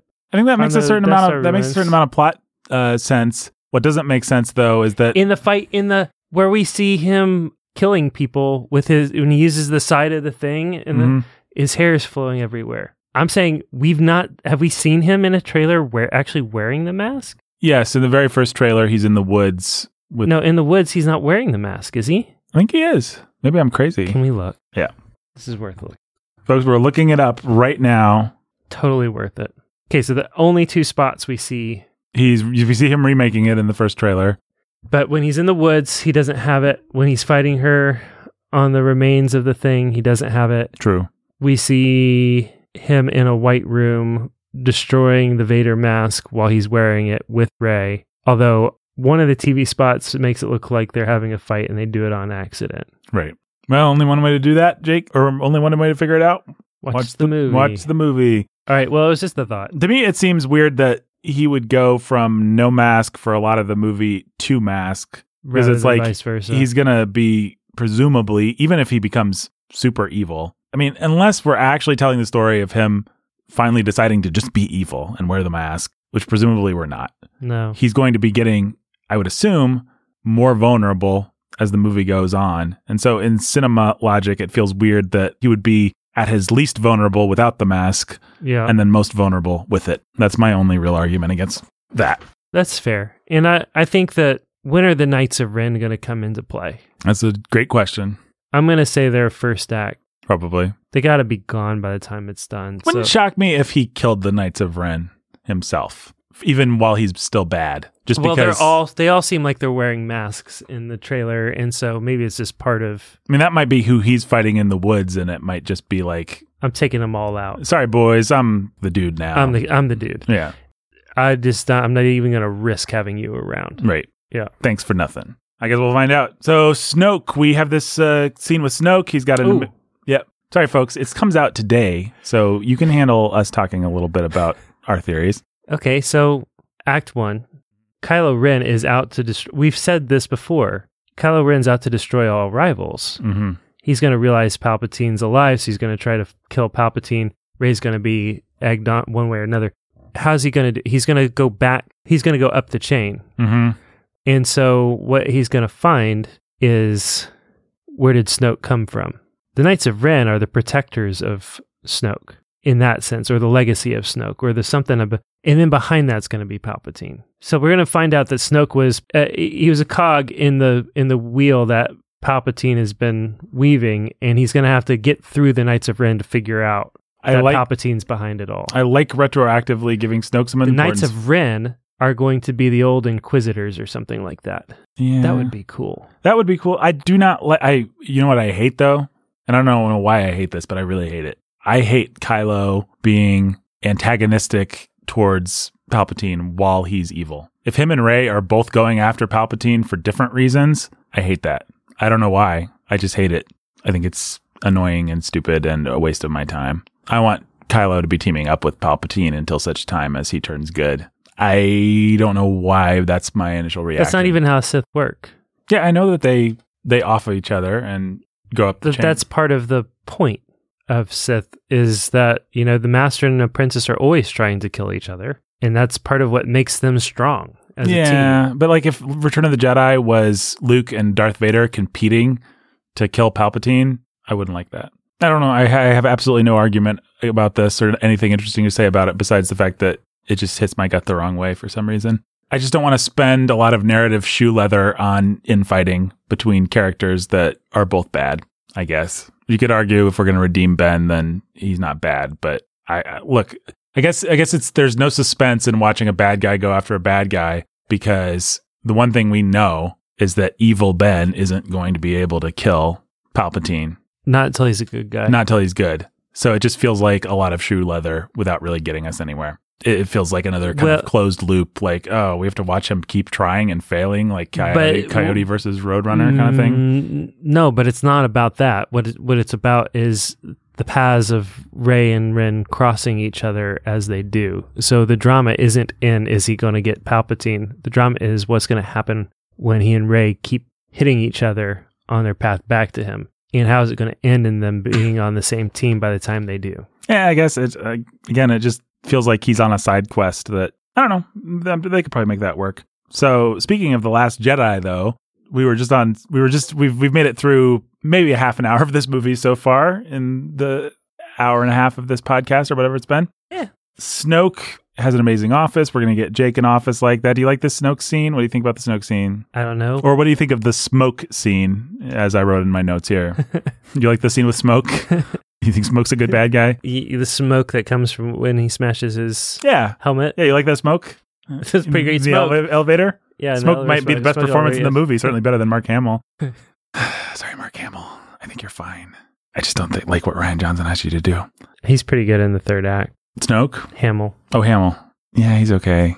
No, he's good in the third act. When he winks at 3PO, I like that. Yeah. But that's a 2 hour plus of movie we have to watch with him with his mouth gaping open like a homeless person, just looking like sneering at Rey because she's so dumb to want a daddy. There's a way to maybe do that with some dignity. I assume Rian Johnson didn't want it with with dignity, so I don't really blame Mark Hamill, but I don't like Luke in this movie. But this is the Snoke scene. It's amazing. I love bad guy interior decorating. I love that Snoke has taken a page out of Palpatine's book and painted his office evil red. I was pleasantly surprised by Snoke. I remembered him as being kind of a zero villain-wise, but that's the scene where he talks to Kylo is actually, he's pretty intimidating and scary and seems to be enjoying himself. I don't know. How do you feel about Snoke as portrayed in this movie? Why shouldn't I like him? He's got a little bit of that Palpatine glee. Joie de vivre. He's certainly feeling it. He's got his red throne room. Mm-hmm. He's got his gold robe. He showed up because this is the end of the Resistance. He's feeling it. He's here to play. He's here to play. He's got Hux. He's manipulating him. He's got Ren. He's manipulating him. He's got, Rey's going to show up. He's manipulated all of this to perfection. It's all going to come together for him. He's happy. He's on top of, he's living large. He can still boss these guys around with the Force. He zaps Kylo. That's he just boom. Boom. Yep. Knocks him way back on his heels. He can't, Kylo Ren can't actually, in a straight up man to man, he can't handle Snoke. No. They do such a good job of making Snoke feel potent that it feels a little weird that Snoke wasn't just like, oh, you're turning your lightsaber towards me? Yeah, you're dead, dude. Don't turn your lightsaber towards. Yeah. It's weird that Snoke is so... His arrogance blinds. Yeah, I guess so, but it's kind of like actually Palpatine. They make him so potent and awesome in the cartoons and in Revenge of the Sith and all that stuff, that the fact that he's just a dorky old man that Darth Vader can just pick up and throw into one of those dangerous power abyss things. Unless he wanted him to. Yeah, this was all part of the plan. They're not going to do that, guys. Sorry. No, I wish they would. But no, they're not. He's surprised. I guarantee you he was surprised because Abrams won't want to betray what happened. No, that's the whole trick to this trilogy, or one of the whole tricks is how can we make it feel like the original trilogy, they actually accomplished something. Certainly, if you're going to bring Palpatine back, that's the big thing, is how can you bring him back in a way that doesn't make it feel like you're negating everything that they achieved. Yeah, and one of the dumb things that they can't do, and this again is why Nathan's argument about bringing Vader back would be cool, is if Vader seemed to have killed him before, then Vader needs to deal the final blow. That's what they did with Obi-Wan. Seemed to have killed him. Obi-Wan delivers the fatal blow. Well, if they're not doing what I want, which is to actually give us Anakin swings the sword, but they are at least being smart within the framework they've created for themselves. Rey swinging the final blow is Anakin swinging the final blow. Yeah, and what they have to do is they have to set it up throughout the whole movie with Anakin's Force Ghost whispering to her, like I said they should do, which I don't think they're going to do now. And it needs to be with Anakin's lightsaber. It sort of limits... Or I guess you could make it with the dual lightsabers of Luke and Leia, but... Yeah, sure. You could do that. But I think it actually limits your options a little bit in terms of the outcome of this movie, because what you don't want to do is negate the good stuff that happened in Return of the Jedi, which means whatever piece they bought at the Return of the Jedi needs to have meant something. And so it meant either gave birth to Ben Solo, who ultimately took down the Emperor and freed the galaxy, or it gave birth to Rey, who ultimately did all that, or both. What it can't mean is Rey was the child of some junk traders and Ben Solo was a bad guy. There's no way that this movie can have that be the conclusion. And Rey just became awesome and killed. The name of it's The Rise of Skywalker. Right. Because otherwise, them telling us they know. Right, like, yeah, we get it. It can't be that. It can't be that. Which, I don't know. I mean, I think there's actually kind of a fun version of that. I like the democraticness, the democracy of Rey actually is a nobody. I thought that was a pretty interesting idea, but Star Wars is so much about lineage and fathers and sons and mothers and daughters that they can't do that. No, they can't. They won't. They won't do that. I think we can pretty officially say that. But we're talking about the Snoke scene. Is there anything else to say about Snoke? He says, I saw what all masters live to see. Raw, untamed power. Jake, is that what all masters live to see? Maybe what all Sith masters live to see. I feel like there's a lot of people who are masters that don't live to see raw, untamed power. I think that there are probably a lot of Sith masters that live to see that, or would at least flatter their any coach use or father or pastor use hyperbole in a situation like that. You hyper what? Use hyperbole. Oh, yeah. I saw what I lived to see. The greatest basketball player. All this raw, untamed talent. Talent for tennis. That I could shape. Yes. And you will be the ultimate. I don't know why he became a tennis coach. Because that's about all Snoke really amounts to by the time this is all said and done. Tennis coach. Tennis coach, yeah. I was surprised by how much I like Snoke. I don't really like Andy Serkis in the role. I like Andy Serkis, but I feel like I can't quite articulate this. I've been thinking about this. Andy Serkis to me feels like a small man who's good at playing small men. Like Smeagol is a great Andy Serkis creation because Andy Serkis is huge. Yeah, but the characters that he always plays are like supporting, he's like the chef in King Kong, or he's that sub-villain, and he feels like a slimy, grubby little sub-villain in the Black Panther stuff. He always plays that kind of yes, I understand he's physically imposing, but he feels like a guy that's not really capable of expansiveness in his, like, he can be the guy that just talks like this, but what he could never really do is play the Ian McDermott role in Star Wars, or the Hannibal Lecter role. He just doesn't feel big in that. I said I couldn't articulate this, so I can't. But he feels to me like an actor that doesn't have a range that extends to being able to play to the rafters. Not that he's bad, but he's just made to play second fiddle kind of characters. And that's, in fact, I guess what they did with Snoke. And it's weird because it's just a voice performance and a thing, but Snoke never really does achieve that grandeur that Palpatine. Maybe you could argue. Well, here, let me ask you. If they put him in a dark hood. Palpatine, you mean? No, if they put Snoke in black and in a dark hood on a golden throne in a red room, and you never actually really see his face. Wouldn't hurt anything. We watched Snow White and the Seven Dwarves the other day with your kids, because that's the kind of thing we do in our spare time. That the old lady puts on that black robe when she's going to go give the apple to Snow White, and it just made me think about Palpatine. That iconography is so playing with the tropes. Yeah, George Lucas knows how to. Maybe that's the difference between Palpatine and Snoke. Actually, is that Snoke, like, we don't all have in our Jungian sort of subconscious the idea of a gold robed villain, but we do definitely all have, in the tropes that are built into us, the idea of a dark hooded. I mean, that's part of the point. Like, he's supreme leader, Snoke. He's not the emperor of all evil. Yeah, he's supreme leader. Do you think by that token that Abrams, when he makes Force Awakens, is he planning on Palpatine? There's differing reports about this in the media right now. Abrams has said, of course you bring back Palpatine. How could you not? He is the villain of Star Wars. It doesn't really feel like that's what he's building up to. And people have said, there's rumors, Disney's always pretty closed on this. Yeah. But what they've said is that the Colin Trevorrow version didn't have Palpatine, so it obviously wasn't always the plan that the Brain Trust had come up with to have Palpatine. Yep. To me, it seems like an obvious Rian Johnson didn't leave us an effective hook. And this is how we figured out, you and I, that Palpatine would be in it. Like, Rian Johnson didn't leave them an effective villain hook, so the only thing, unless you want to try and go from zero to greatest villain of all time in the space of one movie, you got to bring Palpatine back. It didn't feel like the plan was to bring Palpatine back, therefore we wrote ourselves into a corner. Palpatine is our Hail Mary, basically. Yeah. Hail Palpatine.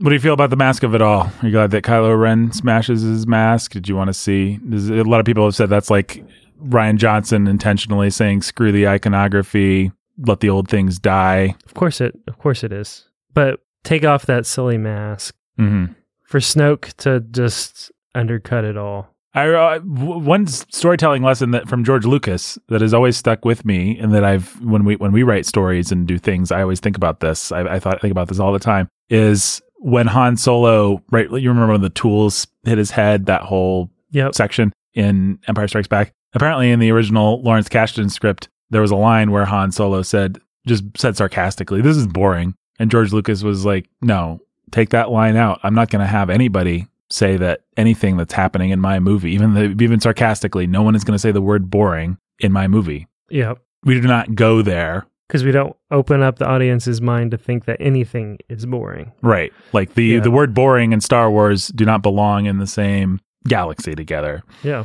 Which has always seemed, I'm not even sure whether I agree, but it's an intriguing notion that if you want your story to be exciting, then you need to be telling people how exciting it is, and to have a character, even a roguish, sarcastic character, say it's boring. It's a pretty complicated thing to have Snoke go in on the mask and then have Ren impotently, frustratedly smash up the mask. There's a meta sense in which it is saying like, oh, well, everything that you've been fascinated with about the original Darth Vader is kind of childish and stupid, and let's be done with that. Yeah, let's be done with the skull mask and Nazi helmet of it all. That stuff's actually not that cool. Yeah. A real villain is villainous not because he wears black or has a hood over him or wears a mask. He's out and proud. Actually, the real villains are the profiteers of Canto Bight, who look very pleasant and like they're having fun, but real villainy is complicated, as Benicio del Toro reminds us later.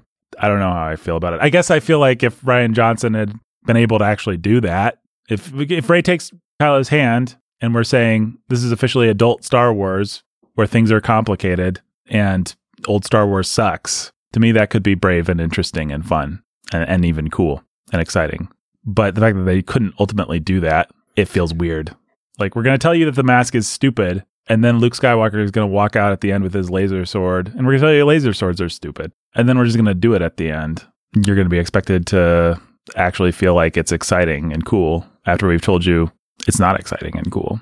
I mean, part of the problem here is that as we get into the new trilogy, we have a level of complexity that no Star Wars movie has ever had and has ever asked of us. It's very simple, black and white, ham-fisted, over the top, the most simplistic Jungian tropes. And now Rian Johnson and company are asking us to dig deep.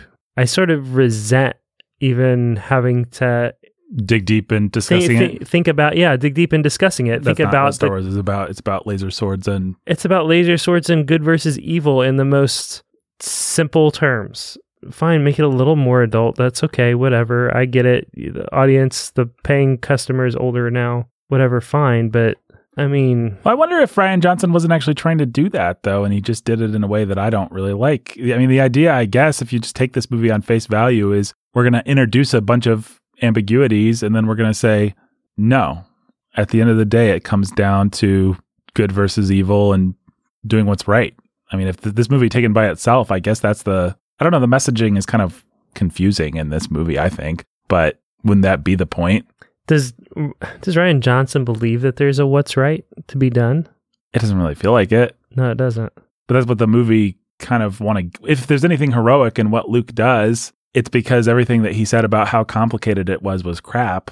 That's the thing that I don't really understand about this movie is it's actually, when you start to actually dig into it, it's hard to actually know where the movie's sympathies lie. And I think for me, it all comes down to the fact that Rey doesn't take Kylo's hand, and the movie doesn't actually give us a reason why she would do that. I mean, if you were Rey, all you've ever known is your daddy didn't love you and you've had to scavenge in the desert. And then she's Harry Potter, though. She knows what's right in her heart. But you know what J.K. Rowling's really good at is making us feel like the people that Harry doesn't like are bad and the people that Harry does like good. The moral logic may be questionable when you start to think about it in Harry Potter, but it always feels pretty good. J.K. Rowling always tells you how you're supposed to feel, even when she's tricking you, like with Snape. You know how you're supposed to feel about him Snape, in any given moment. Like, we're supposed to think he's creepy, and then we're supposed to be like, or a buffoon, or whatever. And then at the end, we're supposed to rethink that. But J.K. Rowling always knows where she is in the formula. This movie, it kind of feels like I'm supposed to like Luke more than I actually do. Luke's a stand-in for... okay. In one sense, Luke's a stand-in for every grumpy Star Wars fan who's been like, everything since the OT sucks. The prequels suck. Force Awakens sucks. It's time for all of this to be done. This is childish and stupid, and nobody wins. But why would that person even buy a ticket to Star Wars? So that Yoda can show up and reinvigorate his childhood and tell him to give it one last shot and make space for Leia and Rey to save the day and do the thing that he couldn't. So that's a classic story. That's one of the classic stories. That's Casablanca. That's my favorite story. That's like the cynical, washed out hero decides to give it one more shot and make some space for what's his face, for Ingrid Bergman's boyfriend to go save the world. He, like George Lucas, made lots and lots of mistakes and screwed it all up for everyone and has nothing but regrets and needs to retire and be a hermit on Skywalker Ranch. Mm-hmm. Well, let's all give it one last go. And I think... Let's make space for the new people, for Leia and Rey, to save the day this time. And that's a good story. And that's the story that this movie tells you it's telling. Yes. But there's a difference between what it tells you it's telling and what it shows you it's telling, what it makes you feel. And like the next scene that in the order that we were going to talk about is a scene where Luke says, "You don't need Luke Skywalker." And then he goes and milks this disgusting creature and gets green milk, alien milk all over his beard, like a homeless person in a mess hall, and sneers at her. And it's just like, I know I'm supposed to like this guy and be rooting for his redemption, but he's an unpleasant person. Do you think that Yoda was pleasant when he showed up? That's the devil's advocacy argument. But the fact is, yes, I did. He was adorably charming. The other thing is that Yoda had an end game. He knew who Luke was. He knew what Luke was about, and he had every intention of training Luke. Right.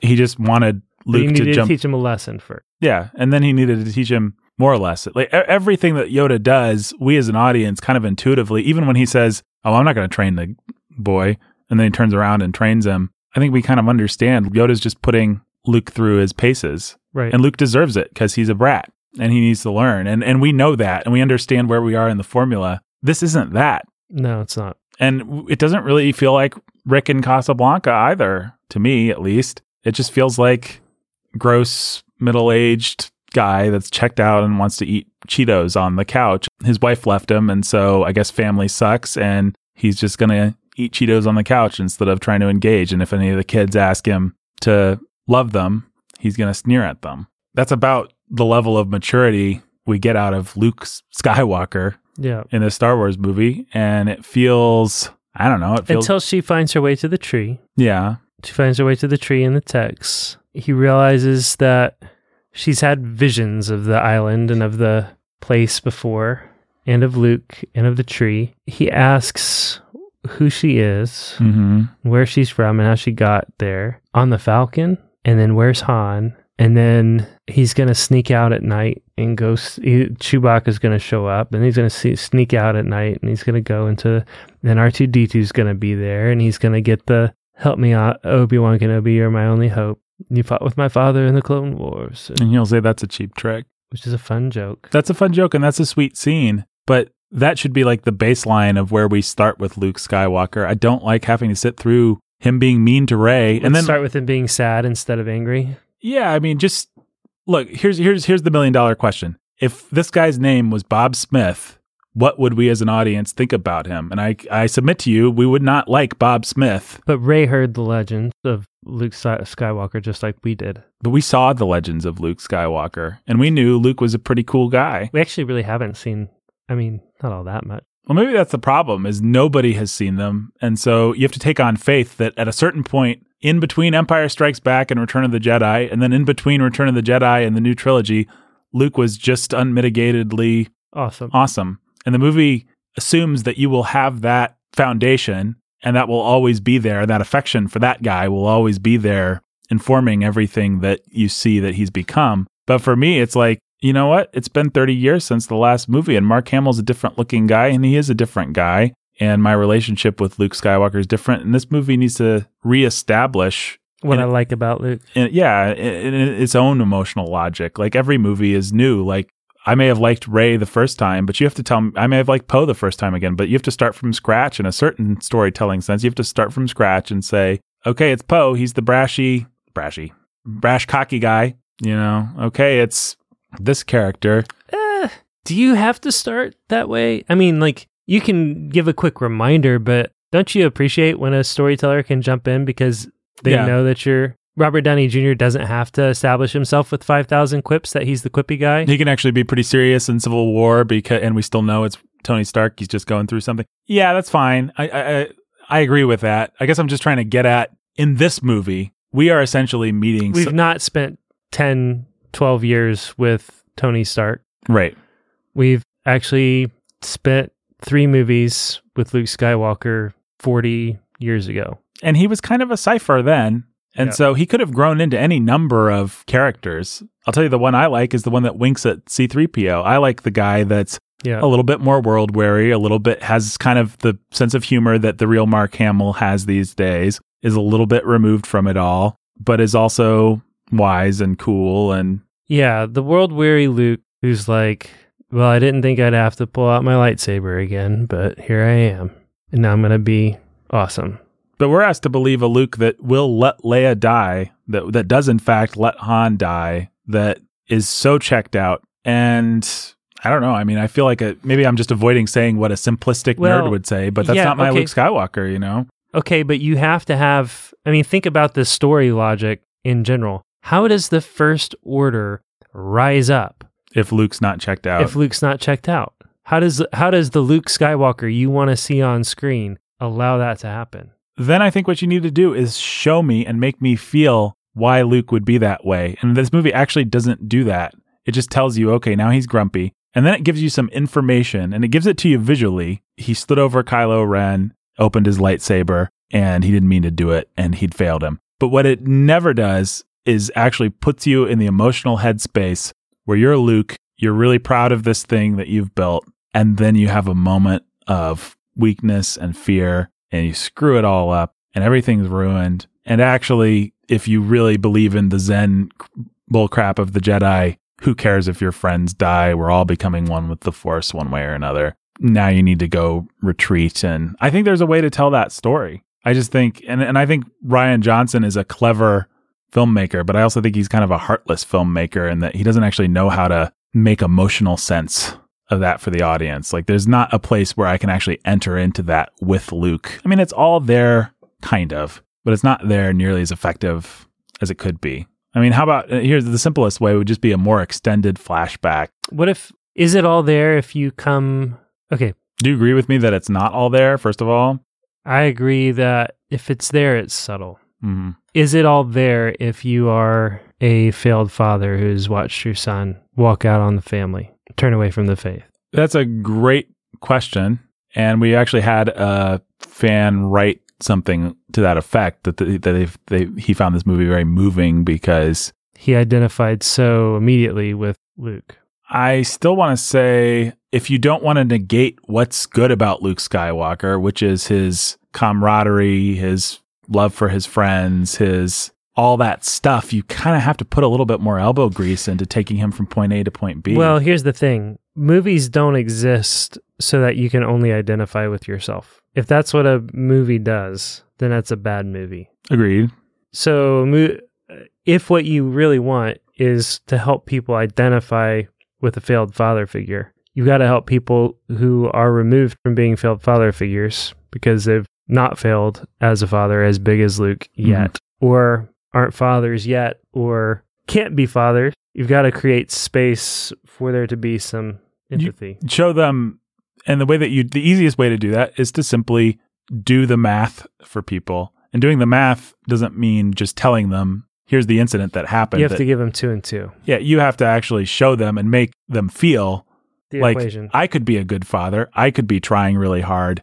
And then I could make one devastating mistake out of my own fears and insecurities, and it could ruin everything, not just for me, but for my friends, my family, and the galaxy at large. It could bring about the First Order. There's a way, and I could be Luke Skywalker, the coolest Jedi. And still do that. That's a great story, and that's a powerful story. It's not actually the one I want to argue that Rian Johnson, I think probably as Rian Johnson wrote the script and he had Luke say things like, I was Luke Skywalker, he was probably really moved. I could imagine myself writing something like that and being moved. But I don't think he actually gives the audience the connective tissue to make it work. Well, if anything, I mean, could you argue that he simply failed to elicit the right performances? Yes, I think so. If you get the right looks on Luke's face as he stands over Ben, the right look on Ben's face when he's surprised to see Luke standing over him with his lightsaber open. And wouldn't you say that he tried to give an accurate, the first time we see it, he's there, he looks in, he's afraid. That's it. The second time we see it, Kylo Ren wakes up to see a fierce, angry man with a green lightsaber about to kill him. Mm-hmm. Ben's perspective, he's either telling the truth of his perspective, how he saw it, he's embellishing it, he's embellished it in his memory, whatever, that's what happens to memories anyway. And then we get the third time and it's Luke in a moment of weakness, he opens his lightsaber, then he looks down and there's scared Ben and it's too late to take it back. Mm-hmm. Ben grabs his lightsaber, pulls the roof down. Yeah. What you just said was, in fact, a compelling story, I think. Like that works on paper. Yeah, it doesn't quite work in the movie, though, and I'm not... It doesn't work in a movie, or Mark Hamill sucks. I don't know whether Mark Hamill sucks or not. It's really hard to tell. Here's what my sense of it is, and I'm not sure whether this is true. It's just my sense. My sense is that Rian Johnson, it's easy to beat up on Rian Johnson, but he is a talented guy. But what he likes to do is, and he'd be the first to admit this, he loves to play with people's expectations, and he loves to pull the rug out. And what it feels like to me is that maybe in those individual moments, he went for that instead of having Mark Hamill go for a more cohesive, cogent, and moving overall performance. It's the problem with tossing the lightsaber. It's a good moment if you're only dropping it. If your only goal is to pull the rug out from the audience and make them go, oh, and make them kind of laugh and be like, oh, wow, this is it's a good moment. But what it doesn't do is establish a likable character for Luke Skywalker. I think Rian Johnson maybe made a series of decisions like that with the performance. He just doesn't give us those moments where Luke's allowed to just be sympathetic. Be sympathetic, yeah. Shoot a couple shots where Luke and Kylo are training and he puts his hand on his shoulder. I mean, even just doing that much would go a long way towards showing, oh, these guys liked each other and Luke thought he had something. And then find a visual way to tell the story of Luke was scared. Let's see the moment where Kylo betrays the fact that he can channel the dark side really naturally, and it's scary. So I don't know. I guess to answer your question, I'm kind of landing on... That makes the movie much more about Kylo Ren and much less about Rey. Yeah, but the movie's not about Rey anyway, I don't think. I mean, her big moment is she can lift some rocks at the end. I mean, she's kind of the audience surrogate person that gets to experience all these other characters, but for a good chunk of the movie, at least, she's not in the driver's seat. She's just reacting to Luke Skywalker, then her final and to Kylo Ren, actually, and to the hole of despair or whatever. I mean, that's Empire. Luke's reacting to Yoda. Yeah, I don't have a problem with that at all. The whole movie. And then finally at the end, he's like, whatever, I got to take my destiny in my hands and I got to go save my friends. And that is Rey's arc. She's just like reacting to Luke until finally she's like, whatever, are you going to come with me or not? People need help. And I think that I can save these people. Right. I agree with you. Your question was, does a Luke story that provides some more meat and understanding for Luke fit into Rey? And I'm saying, yeah, I think it actually does, because she can just react to that instead of reacting to this story that doesn't allow space for Luke to function as a fully fleshed out character, I guess. I don't know. Do you think it is just Mark Hamill's performance? I'm really not sure. I'm trying to cut him some slack and say maybe the writing wasn't there. I am saying that I don't see how you don't think that you've accomplished that with those three. Why do you bother to go back and rehash that scene 3 times unless you think it's doing that work? Mm-hmm. Unless it does that work on paper. Unless it is your intention to get that work done through those 3 flashback scenes. So either those scenes were the best you could come up with, you misdirected them. Mm-hmm. I think they work on paper, actually. I think there's a way that those scenes can do the work that you want them to do. So it's either in the directing or in the performance of them, or we should have thrown him out and said, this isn't working and we need to write something new. Yeah, it occurs to me And though, so I'm just saying, those scenes aren't performance proof. We talk about something in our work, which is, that's what I've been trying to say. yeah, performance proof that I like. So I think that actually is a screenplay problem then. It's a fundamental screenplay problem. It's the PG Woodhouse has this quote that I love that I never know how to do besides butcher. But he says, because I don't remember exactly how he says it, but he basically says, if you are outlining your novel and you get to the part where you say, oh, this part will work because I'm a genius, then that's the dumbest part of your outline. What it should be is the part of your outline. Every part in your outline should work if you write the worst version of it. And I think that's actually a screenplay problem. I guess I'm just agreeing with you. It's actually a Rian Johnson problem, not a Mark Hamill problem. If Mark Hamill has to save it by giving a great performance, then it's a poorly written scene. It should be a scene that withstands any performance by Mark Hamill. The problem with the film is that your performance proofing can only go so far. Mm-hmm. At the end of the day, you are stuck with the performance that your actors deliver. And you ain't going to recast Mark Hamill. In this case, you're not recasting Mark Hamill. Mm-hmm.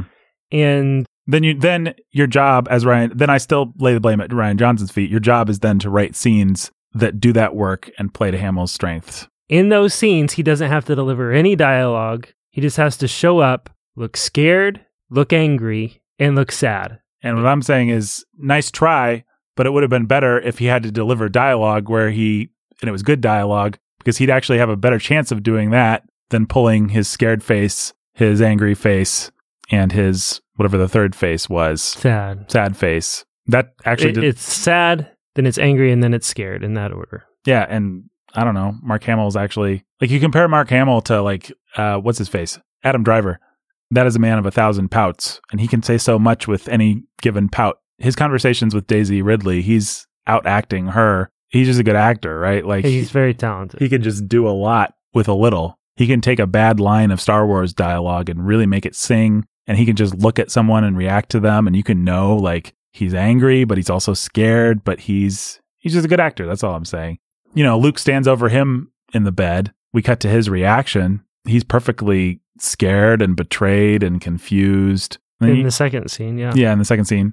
And then you cut back to Mark Hamill, and he's kind of, I don't know what you do with that, but I don't know. Are you saying Rian Johnson did the best he could and Mark Hamill just dropped the ball? I'm saying it's awfully, if your argument is you can't count on your actor to deliver a credible sad face, Mm-hmm. a credible angry face, and a credible scared face, and that's all that you're asking from him, then you've got a really limited tool that you're working with, and you can't put that all on the screenplay.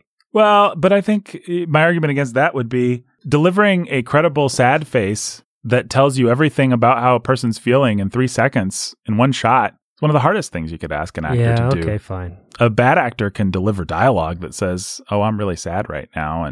And if you're delivering dialogue, you don't actually have to be on the person's face. Right. You can cut around. Yeah. I mean, the counter argument I might make is Carrie Fisher. Rian Johnson really figured out how to use her and get a way better performance out of her. It was so good. And it's because, like we talked about last time, Abrams asked her to be warm. She is absolutely incapable of being grandmotherly and maternal in the ways that Abrams wanted. And so I know what you're going to say.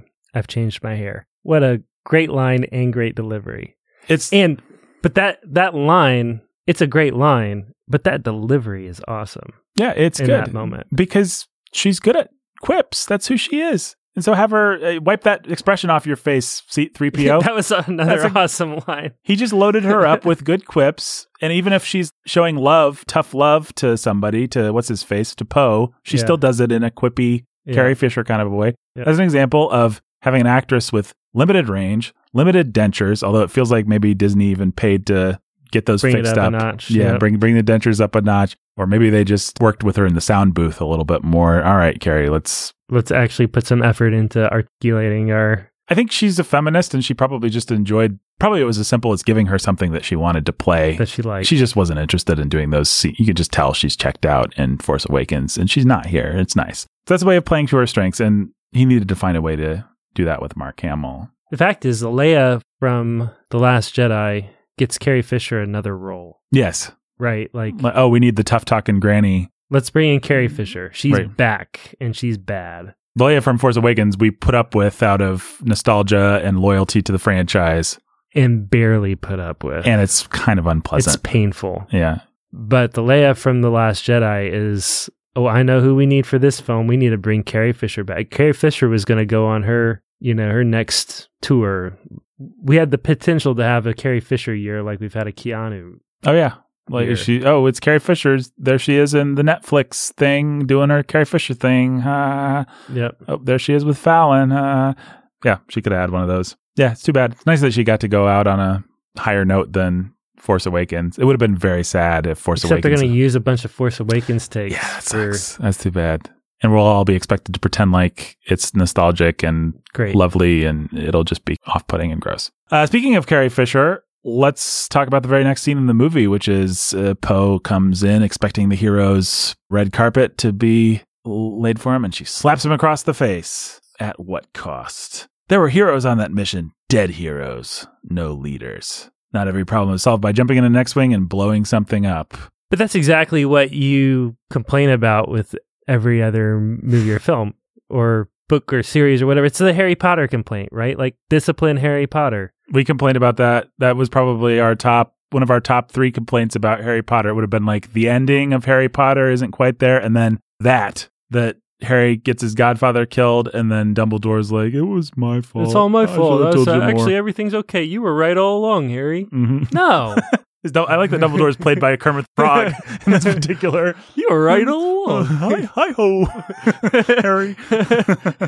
So, but Also, note, neither me and Jake can do a good Kermit the Frog. Not so good at Kermit the Frog. Ben Solster were here. He could probably use a good Kermit the Frog. I imagine he could. But so one of the things that we said we loved, and one of the best things about the Narnia books is that We said this a million times if you listen to our Narnia episodes. the kids get disciplined. They They do- screw things up, and then Aslan comes and is like, "You were wrong. You should be afraid." Yeah. So what none of the Star Wars movies actually have is discipline. You could make the same case about Star Wars franchise in general that you make about Harry Potter. Han Solo just does whatever Han does, and he always gets away with it. I'll make a small counter argument that I think some of our listeners might make, which is probably a He got good frozen in carbonite, one. idiot. No.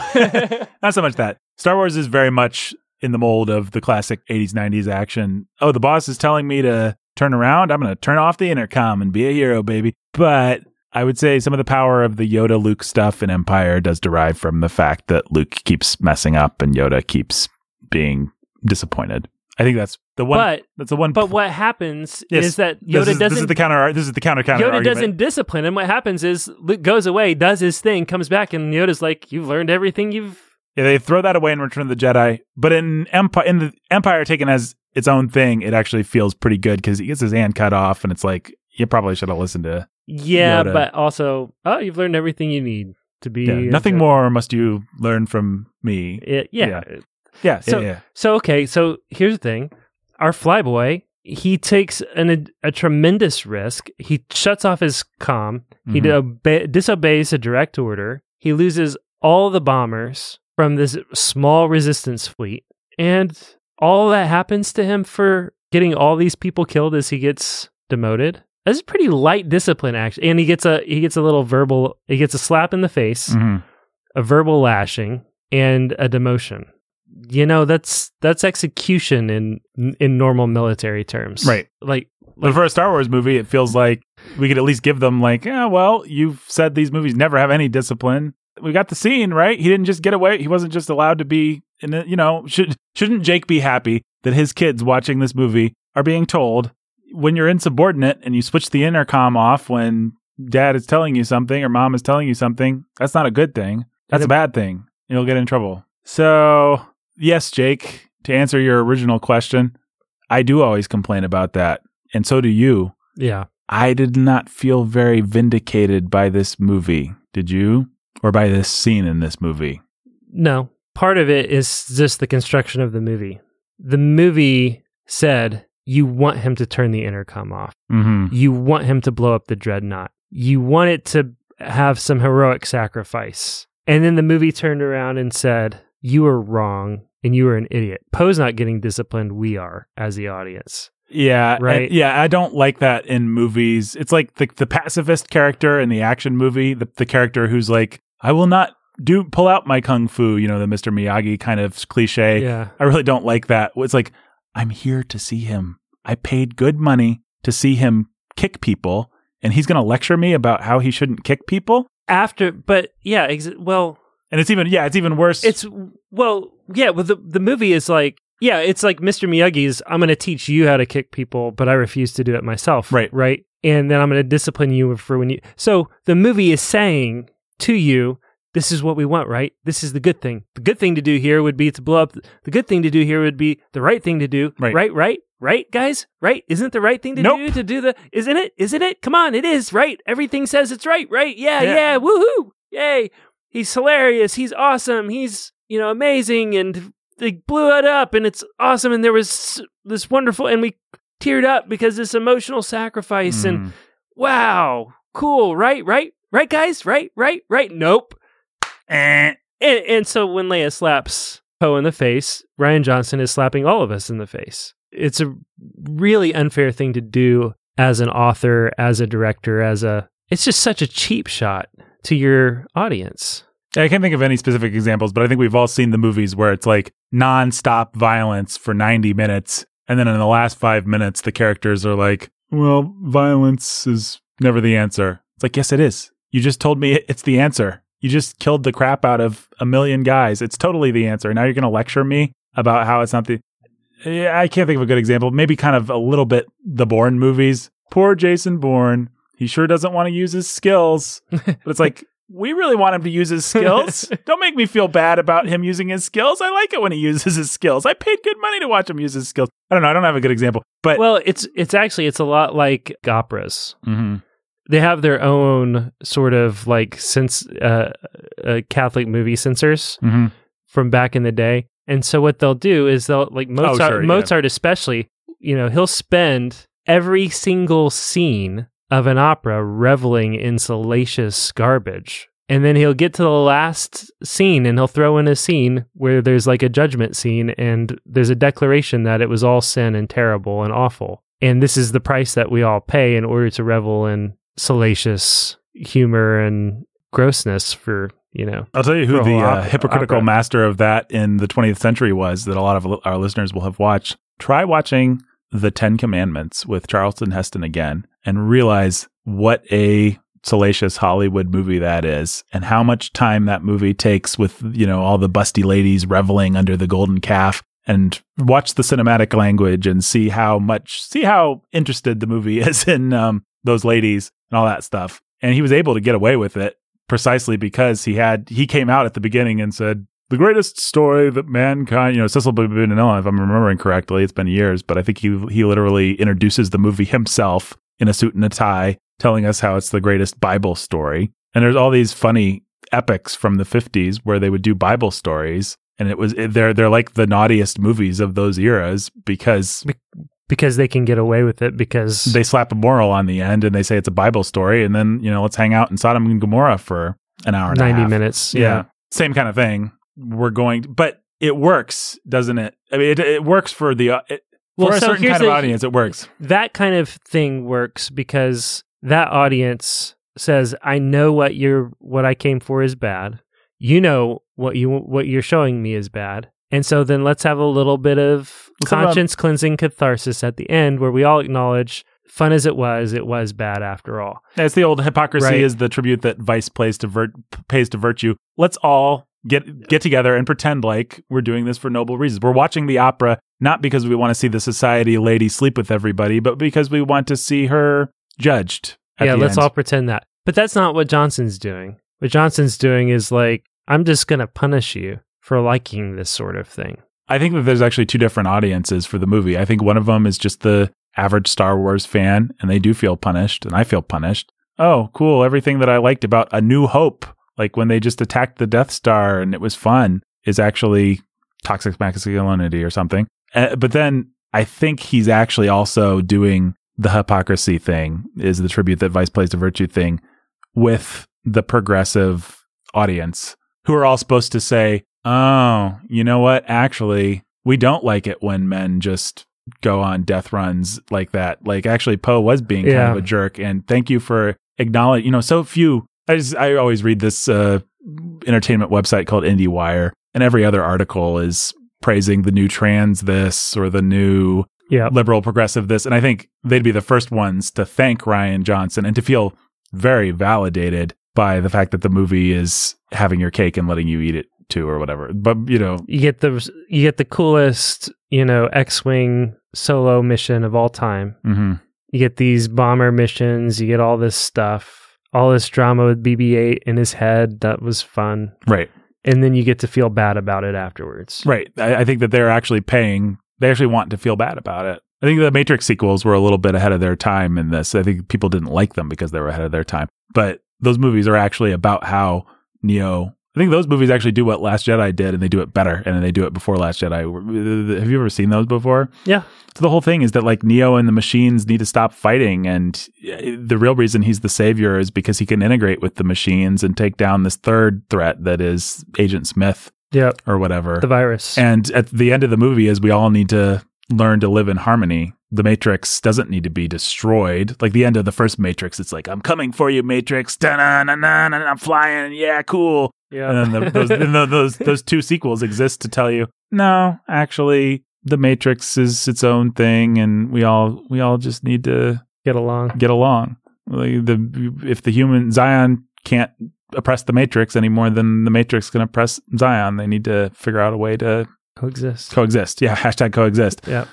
If that movie came out today, I think maybe people would society's actually kind of caught up or regressed up to be able to like it. It felt pretty deflating back then. That's exactly what The Last Jedi does, and it very much pats people on the back who want that sort of thing. But I don't know. I guess we're saying we don't want that sort of thing, eh? Well, I'm happy for a guy like Poe Dameron to be disciplined. Mm-hmm. Me too. What I don't like is the betrayal which is ultimately, I really don't know how much that's a fine take, but I don't know how true it is. That he was just providing a little catharsis to liberals, to progressives, to liberals to allow them to get away with liking it. He hates us for liking that sort of thing. Let me refine it a little bit. I think he hates us for liking that sort of thing. I think the way the movie is designed, the way the machine is built, you are supposed to be in that cockpit with Poe. You are supposed to be excited about it. This is supposed to be really cool. And then you are supposed to be shocked when it hard cuts to Poe getting slapped across the face. Yep.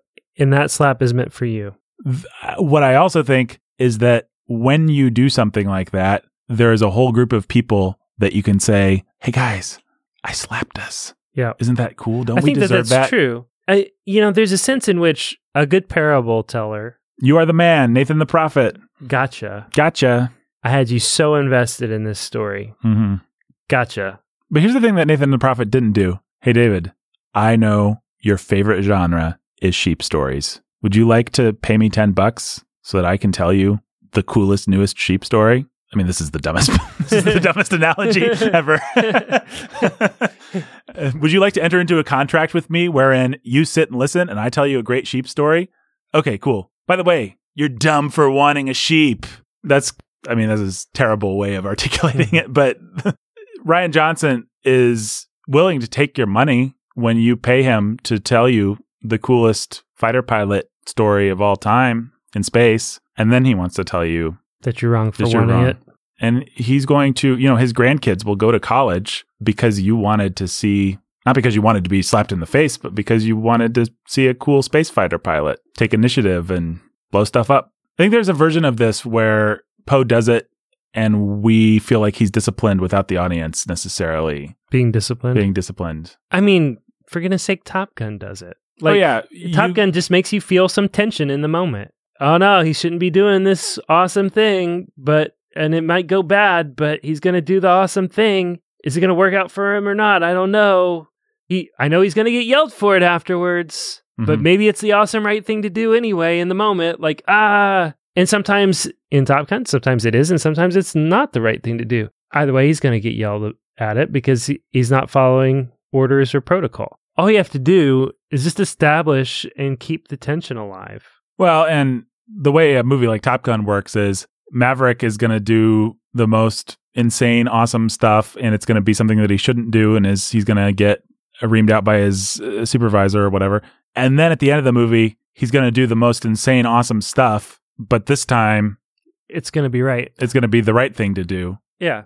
I mean, sometimes that trope barely makes sense. Like the first Spider-Man movie with Tom Holland, it's like you disobeyed Iron Man and you're going to be yelled at for it and your suit's going to get taken away. And then what you need to do is learn your lesson and disobey Iron Man. But that trope is so ingrained that we don't even think about it. Like, it's fine. It works. It makes emotional sense if it doesn't make logical sense. Yeah. Like, of course Iron Man would be pleased with you because it's the part of the movie where you take what he's taught you and apply it. Yeah. And this time it works, which I guess you could argue happens with Poe, but... It is what happens with Poe. You've got another suicide mission where everybody's going to die, but maybe somebody's going to take out the weapon, but everybody's going to die. And at a certain point, instead of being the hot shot who's going to make sure that we see the mission through, he's like, wait a minute, we're all just going to die. Let's go back. And then Finn's like, nope. Yep.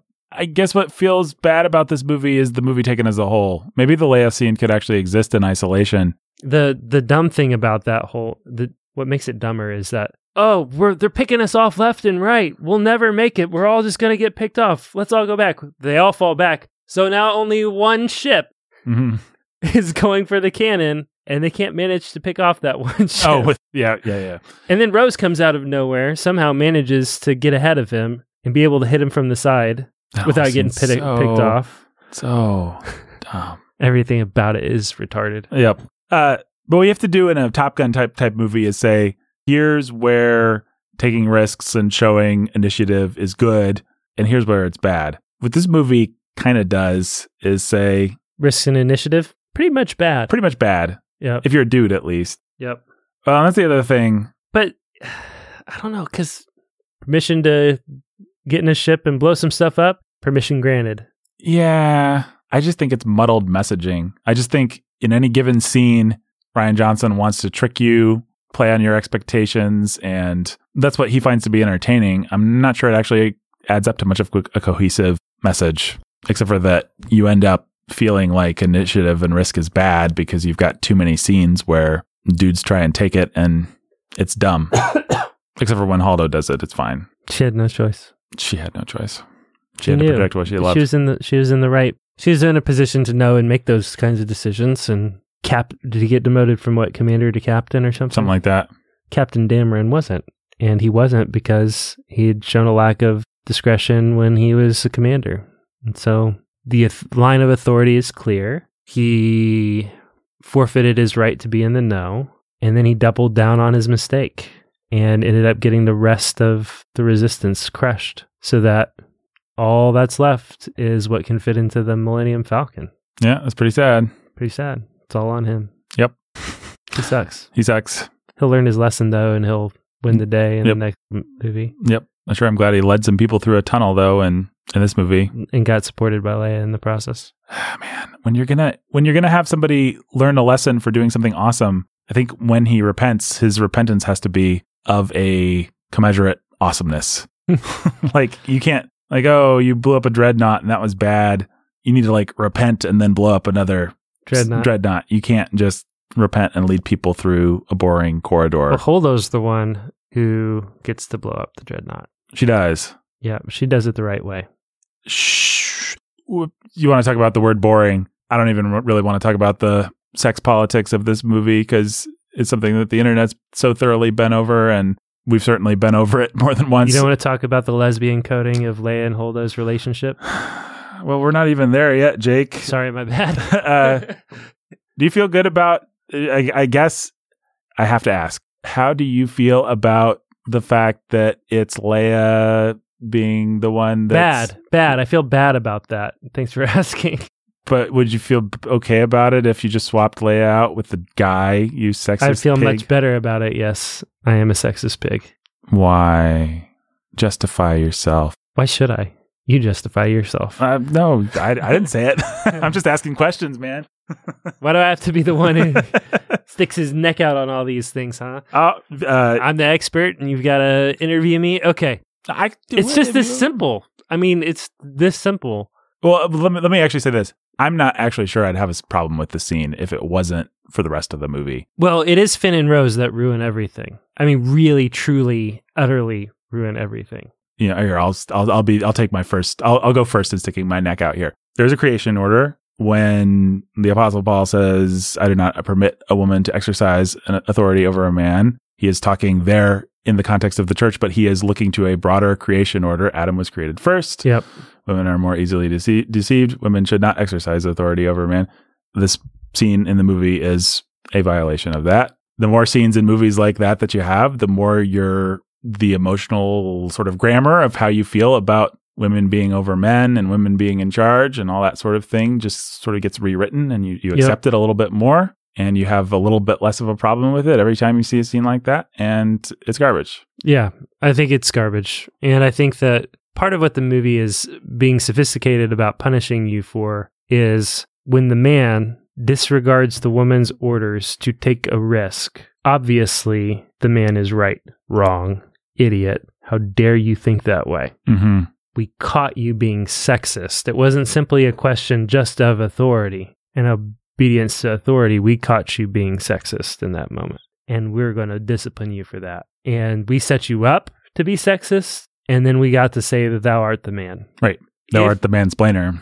If, you know what, the fact is, they're having a woman in a position of authority where she is giving orders to not take risks, introduces a level of ambiguity into what's happening that should not be there and would not be there if we were simply following the creation order. If a man is on the other end of that comm, giving the order to retreat, then we understand this is a person who is designed by God to take risks and is capable of taking risks and has decided this is not the risk to take. Exactly. But instead, we have a woman who is not made to take and bear the burden of these kinds of risks. Of course, ordering that no further risks be taken. Mm-hmm. Which and is so what a woman would do. So then you have to question, is she right or wrong? Instinctively, you ask that question. Is she just being risk averse? Now, can a man be risk averse? Men are risk averse all the time, but that's not the point. The point is when a general is making that call, and that general is a man, we don't have to ask the question. We don't have to ask the question. But the movie wants How else did he get to be a general? The movie wants us to ask the question, and then it wants to say, as you just said, oh, well, how dare you ask that question? Women are capable of giving orders and stuff. Like, come on. And so then, if it's a man on the other end of that line, and then you come back and you're expecting it. Like, if it's a man who said, no, retreat, that's an order, and they still sink the dreadnought, and the whole ship's decimated, it's just going to be he's going to get disciplined for that. It doesn't matter what he did that's good or bad. He's going to get disciplined for it. He may get disciplined for it at the very least, like Prince Corin gets disciplined for going into the battle. Right. Where his dad's sort of obviously proud of him for going into battle anyway. Right.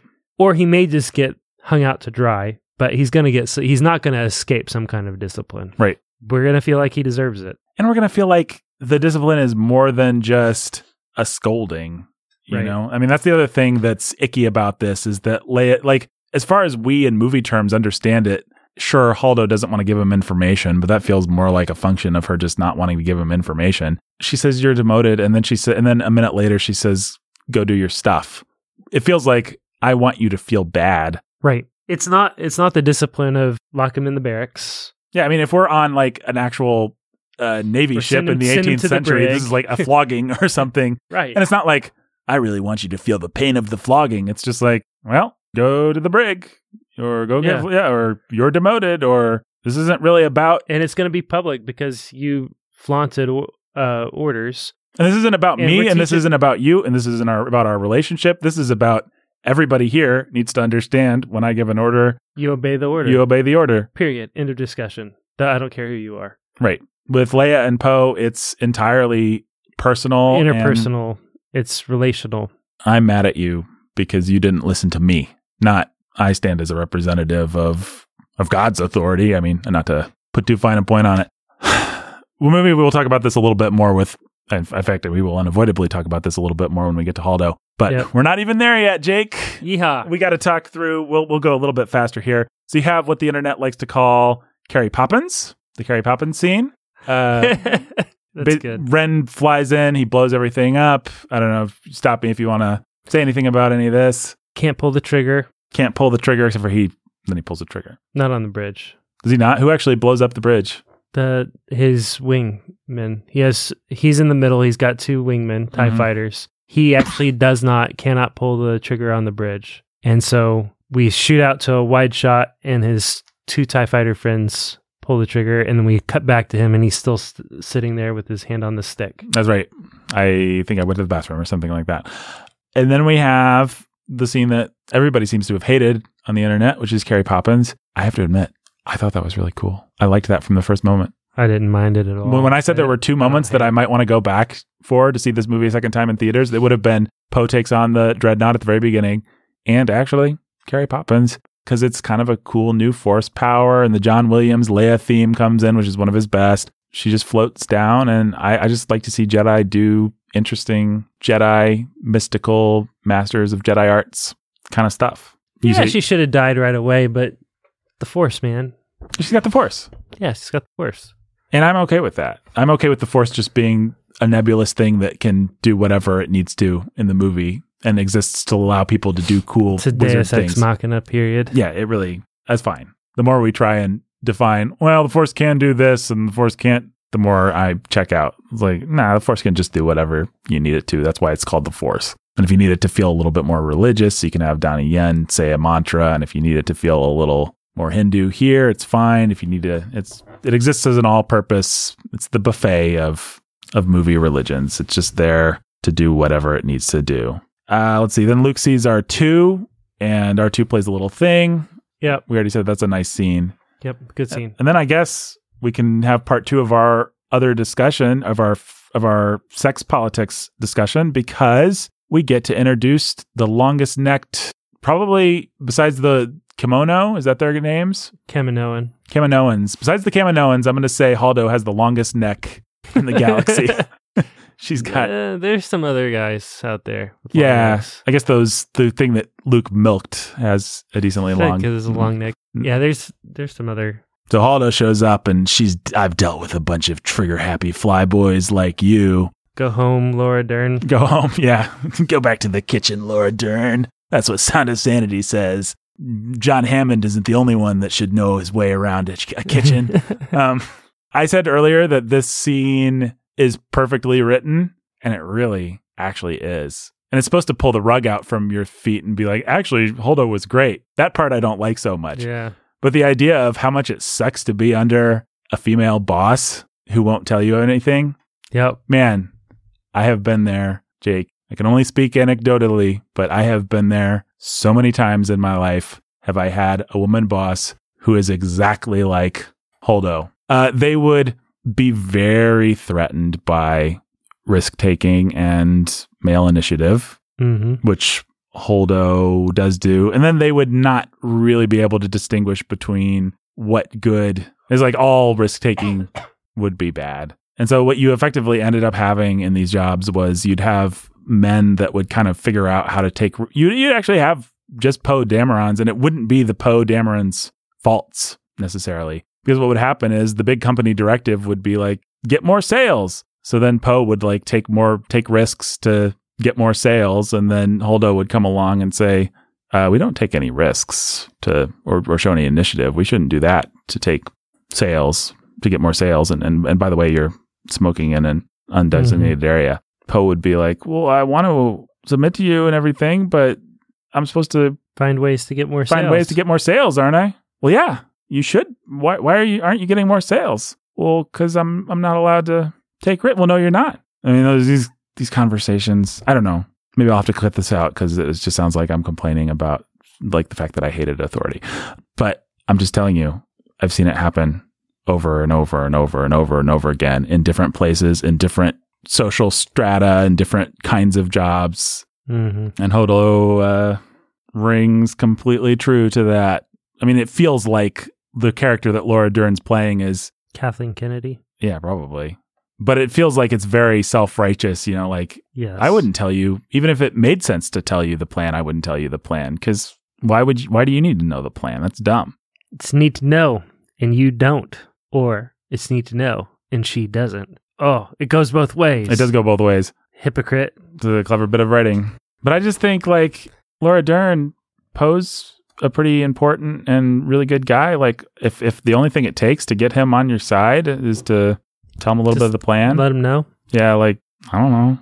Seems like maybe a good manager might at least make him feel like he's part of things somehow. Instead of being like, guess what? You're not part of things, idiot.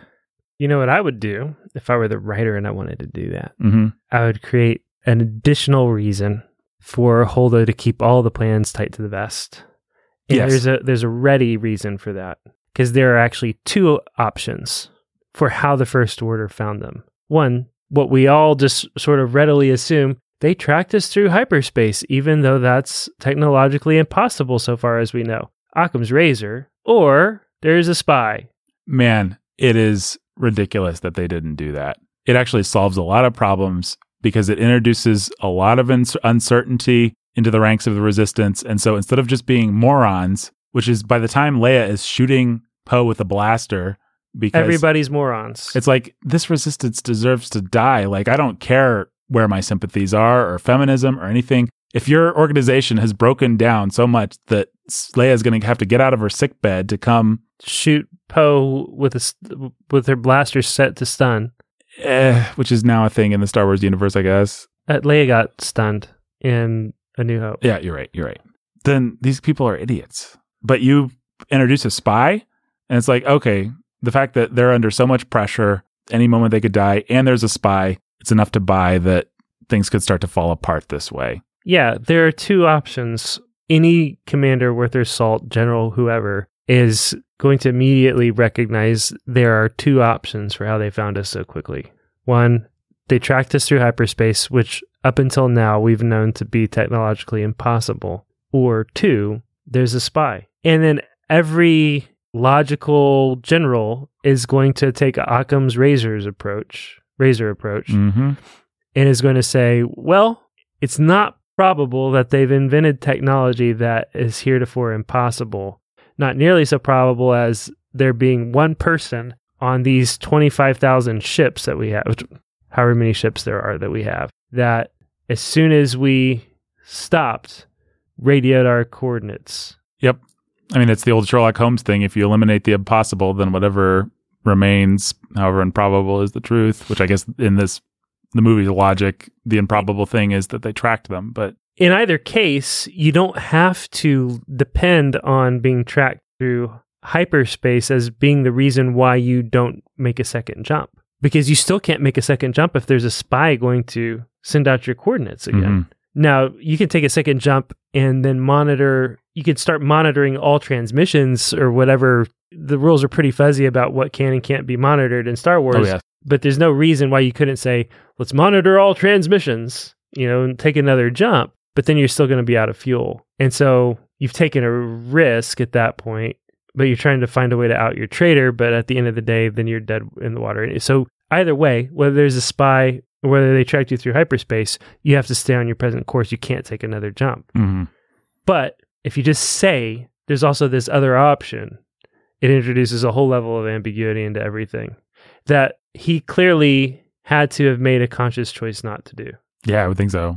And Rian Johnson's It's such an obvious thing to do. He's not stupid. So he simply made a decision, and we're going to go with everybody just buys the least probable option here because it was probably just a decision of time as much as anything, because I think I could even see him wanting to do that because it introduces the question in the audience's minds that maybe this jerk Holdo is a spy, which actually helps all the story beats he wants to hit better, down to the fact that she's revealed to be nice. But maybe it was just like, let's simplify this because this is a 2.5 hour movie and we need to not spend too much time on this B plot. Next up, Finn meets Rose. Speaking about spending too much time on a B plot, Mm-hmm.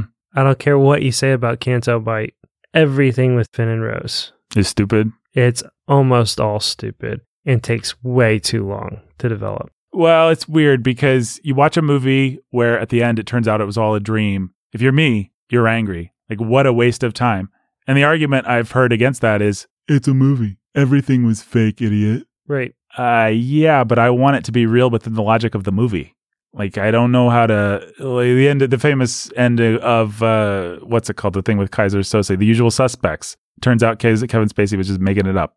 Oh, well, okay. I guess all the emotional investment that I put into the movie with all those characters was pretty stupid because they didn't exist. Well, actually, neither does Kevin Spacey's character.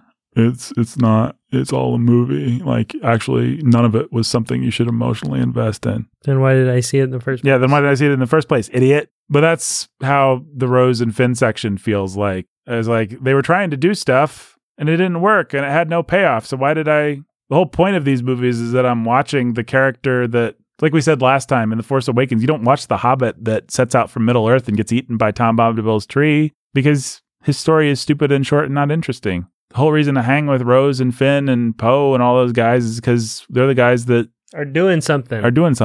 But it turns out they're not. They're going to do stuff, just not yet.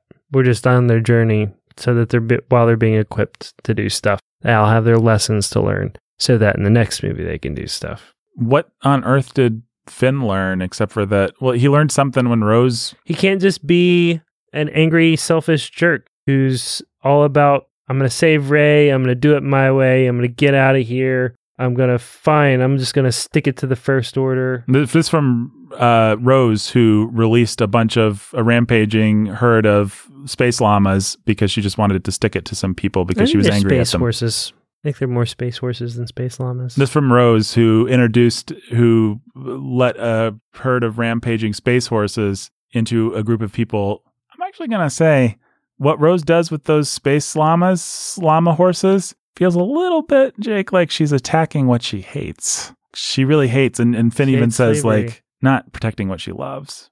Although then Finn says, yeah, I think Rian Johnson actually has me on this one, because Finn says, that was great, we made him hurt. It was all worth it, right? And then the llama runs into the jungle, and she says, no. She takes the saddle off the llama. Yes. And then you got me saying llama. I'm calling them faviers. Well, I'm calling them. I'm just going to call them what they are. Faviers, okay. I'll call them what they are. Bad CGI.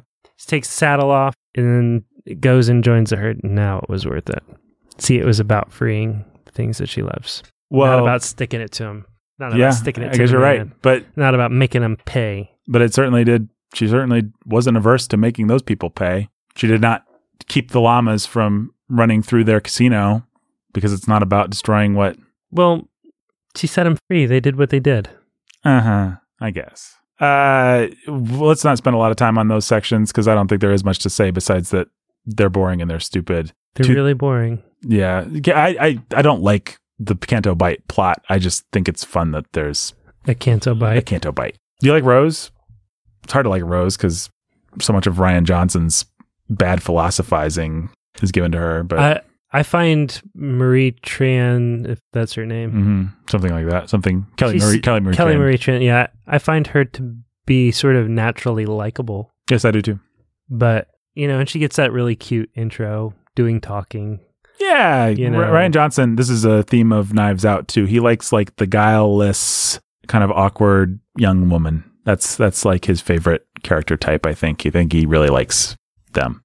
And Rose, she's really naturally likable, and the awkward kiss is at the end is likable and sweet and cute. There are a lot of things about Kelly Marie Tran and her performance that are really likable. It's just that her character is a vessel a mouthpiece for some of the worst parts of the movie, and I don't have a problem necessarily with Rose. I don't even have a problem with Rose being a llama activist. Or the kind of person that would try to save Finn and say something stupid as asinine as that's how we don't win by protecting by whatever that stupid idiotic thing she says is. Like, I don't mind her just so long as the movie admits that was an asinine thing to say. Yeah, no, she should get thrown in the brig too. Yeah, with Poe. Absolutely. You just condemned us all to death. Thanks a lot. I'm with you on this one. I find her pretty likable as a character. I think Rian Johnson also found her likable and was like, oh, cool. I can load her up with all my my dumb sermonizing. Yeah, and then I'm paint a great big target on her chest for absolutely everybody that hates my sermonizing, which was pretty unfair. Yeah, and it brought some creeps out of the woodwork, and nobody likes that. But here's an idea: maybe give your sermonizing to a man who can take the heat. Yeah, actually, I will say this: Kelly Marie Tran as a piece of casting is, I would say, a sincere small Hollywood victory for what they like to call representation. Yeah. And all I mean by that is that it's very nice to see a Asian woman who's not, some of the times in the movie would be like, she's the girl next door, and it means she's a sex goddess with a ponytail instead of long flowing hair. Kelly Marie Tran is actually just the girl next, like she's the girl that you would have been friends with in high school or something like that. She's the girl that would end up in engineering. And you don't actually see that girl you see a lot of like sex goddesses playing that girl and wearing glasses so they can pretend to be her. Yeah. You don't actually see that girl a lot in Hollywood movies. So I'll give him exactly 1 point for that. So if you're paying attention, Rian Johnson has 1 point. He's actually gotten several points because he's a good craftsman. How many are we going to take away? He is a good craftsman. That's, I think, how we started this thing was... Yeah, I don't know. We haven't really been going on point system. We came out of the theater, and even on the watch through, hey, how refreshing to have a movie that's... made by a real filmmaker. Like, this is just... knows how to have setups and payoffs and good cinematography. And all that really means, folks, at the end of the day is, here's someone attention to detail who has thought well about the most effective way to use the camera to tell this story. We're not just going to have a shaky film. He cares about all the details. Here's the shot of the Star Destroyer appearing in the horizon will be a million times scarier for people than the shot of the Star Destroyer appearing in space. He just makes a series of decisions like that. Every shot is a decision like that. There's no shot that just happens by accident. And he's just clearly thinking about it. And he's clearly thinking about it in a really smart way. Yeah, there's so many lazy decisions that could have been made that he did not take. We've seen the Star Destroyer, and it's just one that you can key on, but it is a representative one. There are lots of decisions like this throughout the whole movie. Like, we've seen Star Destroyers just show up in space before. Right. And we've seen them pop, and have 8 or 10 of them. And we're going to see it later in the movie. Mm-hmm. But what we haven't seen is is from the ground. Mm-hmm. It's just a really nice, smart decision. Yeah, it's great. And he does that constantly. Well, let's see. This podcast is going to be longer than the movie. Yeah, that's okay. We won't spend a lot more time on Rose and Finn. I think we've pretty much said... Hate it all. I personally hate Benicio del Toro. I don't know how you feel about him. I like Benicio del Toro as an actor, fine. And I actually don't mind the character of Benicio del Toro. I just think if you're going to write a part that's like the Benicio del Toro part for a Star Wars movie... Don't make it a throwaway part? No. I think just don't cast. I think Benicio del Toro, it's like, oh, it's Benicio del Toro playing the Benicio del Toro part. Distracting. Yeah, don't cast Benicio del Toro to play Benicio del Toro. Cast some guy I've never heard of to play Benicio del Toro. Yeah. You could like write it like this is in Benicio del Toro's rhythms and everything, but just get some other guy to do it. I felt it was distracting the first time through and a waste. And the second time through, I thought, why not? I thought, it's Star Wars. It's lavish. Be lavish. Who cares? It's a pretty great performance. A pretty distinct. Let's give him ticks. And I love that kind of thing in Marvel movies. Like, we've got the money. We're gonna hire the best. It's gonna be William Hurt is gonna play random senator guy. Robert Redford will be the evil. We're gonna go way above and beyond what this material deserves. Actually, yeah, I like that kind of thing. In Marvel, I found it a little distracting here. Star Wars has just always been populated with unknown character actors. Some of them have gone on to become Harrison Ford and things like this, but generally speaking, you just get the person that people don't really know that well.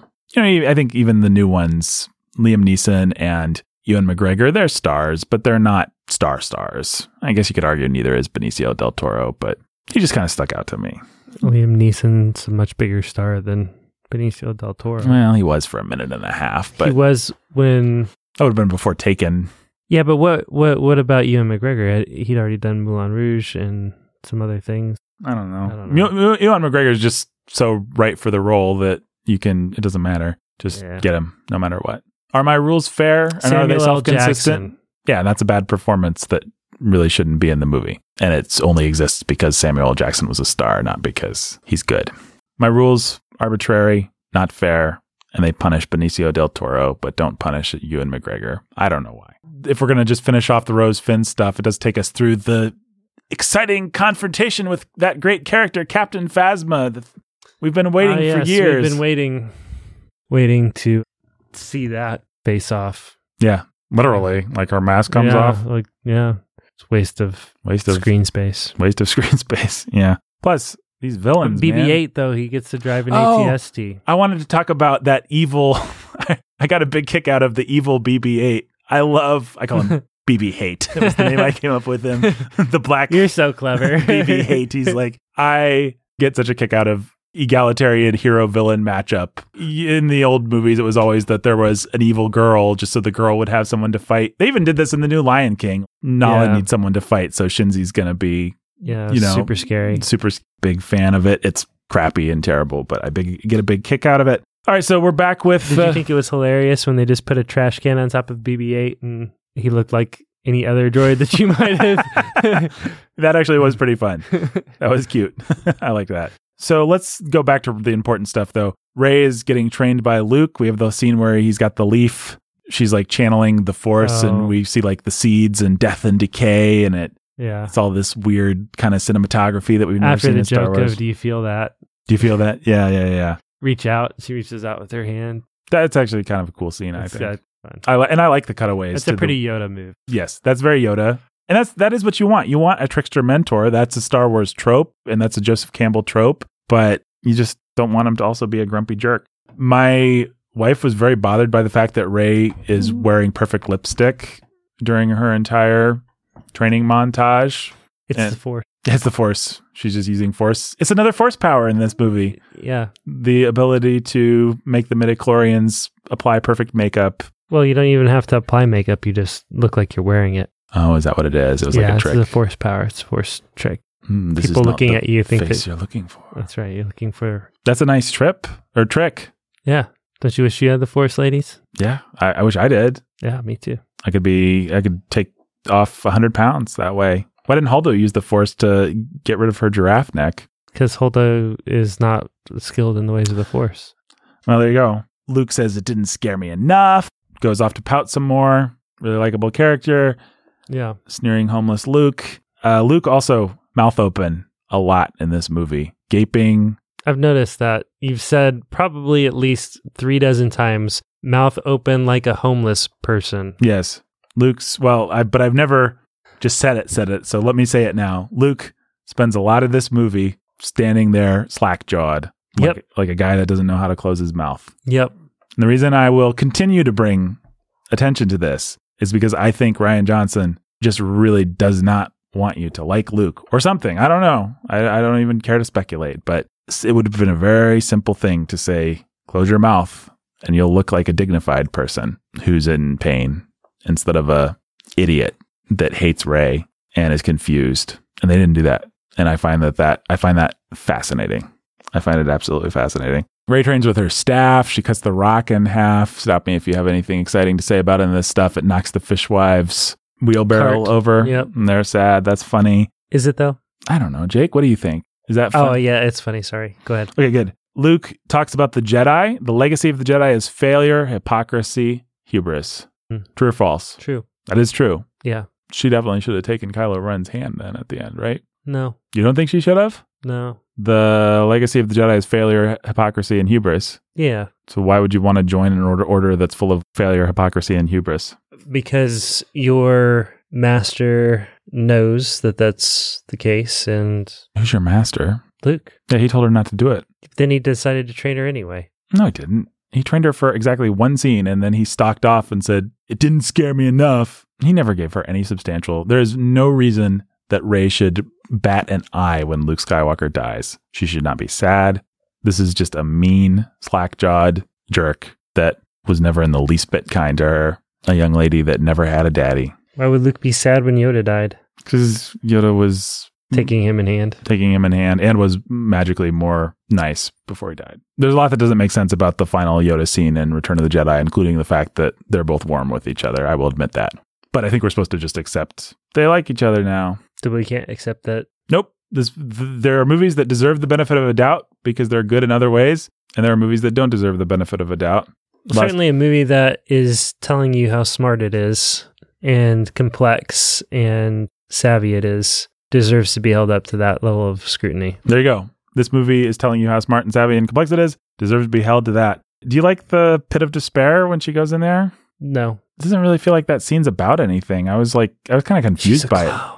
Oh, because we do the Citizen Kane shot where there's multiple reflections. Iterations upon iterations upon iterations. And when you finally get to the end, who's there? She's a clone.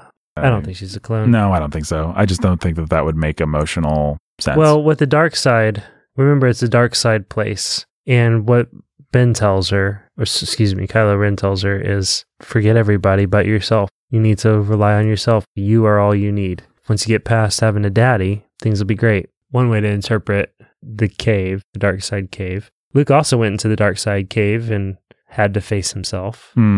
So would have liked to have seen that scene. Luke went into the dark side cave and had to face his fear, Vader, but Vader's him. And when Rey went into the dark side cave, she had to face her past, but her past wasn't going anywhere. It was only just her. And then she went and called her boyfriend and explained it all to him. Yep. Did you buy the relationship between those two? Driver and Ridley? Yeah. I did too. Wanting to be insulting to Daisy Ridley, I think she's a fine young actress. Adam Driver is a really good actor, and he puts a lot more into that relationship than, now to be fair, she's playing kind of a character that can't do as much. Character that's more square, but all she can square and also naive, but aware of her naivety. She has every reason to be, I mean, come on, he's freaking Kylo Ren. Right. She has every reason to be. He's locked her into a chair and tried to torture her. Right. He's fought and tried to kill her. She has every reason to be mistrusting of him. He has nothing to lose, and he knows what he's about. He was trained by Luke Skywalker and by Supreme Leader Snoke in the ways of the Force. Like, he's able to find his feet. Yeah. Yes, I think that's absolutely fair. And they touch. Yeah. And so they can touch each other. And then Luke comes in and blows the hut to bits. But I think we've already kind of talked about the Luke trajectory, which is all we would end up talking about. We've spent enough time on the flashbacks and stuff. Let's get to the scene with Yoda. Yay. Puppet Yoda shows up to teach. So is Rey already gone? Yeah, I guess so. I mean, is there anything else you want to say about that? That is cool that Luke caught himself with the Force. When does he catch himself with the Force? And they're fighting in the rain. Oh, yeah. Yeah, I mean, that scene just felt kind of sad to me. Like, kind of the same thing as the infighting in between Holdo, and it's like, wow, this is really the good guys. Really inspiring space opera here, guys. It's complicated. Yeah, but relationships are complicated. Good side, bad side, complicated, compromised. Benicio del Toro told us all about it. Yeah, it didn't feel like it was all that complicated in the old Star Wars. Yeah, but that's because you're stupid. Yeah, I guess and George Lucas was stupid. We're all stupid. Yeah. Rian Johnson's the only one who knows. Yeah, I think you're right. Yeah. Grimm's Fairy Tales was stupid, and Joseph Campbell was stupid, and The Hero's Journey is stupid. Well, Rian Johnson's the only one. He especially gets it because he writes this amazing scene with Yoda. Pass on your failures. We are what they grow beyond. That is the true burden of all masters. What do you think about that? It's a pretty good lesson, I guess. I think it's a pretty good lesson. I think he should have also said, it also helps if you can have the heart of your pupil, though. You slack-jawed jerk. Like, guess what?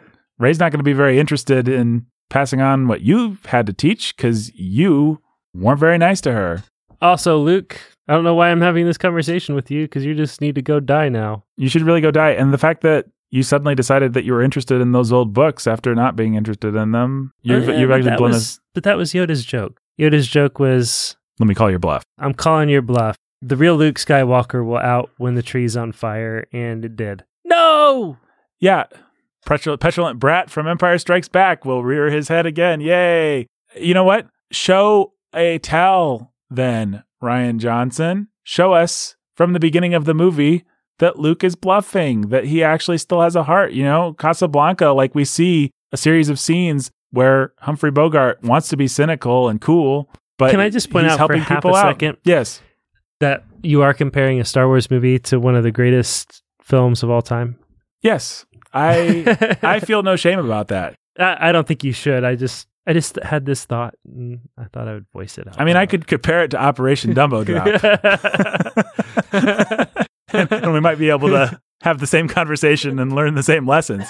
In Operation Dumbo Drop, Jake, there's this guy who's cynical, but he's got a heart of gold, and he's eventually going to turn out to be a great guy. And so we have a series of scenes. Now, Commander Dumbo Drop lives in Casablanca, and he is like, I stick my neck out for nobody. But then he keeps like kind of sticking his neck out, and it makes him likable. But also we understand that he's broken, and we actually see these flashbacks where we feel his pain at the things that he's lost, and we understand.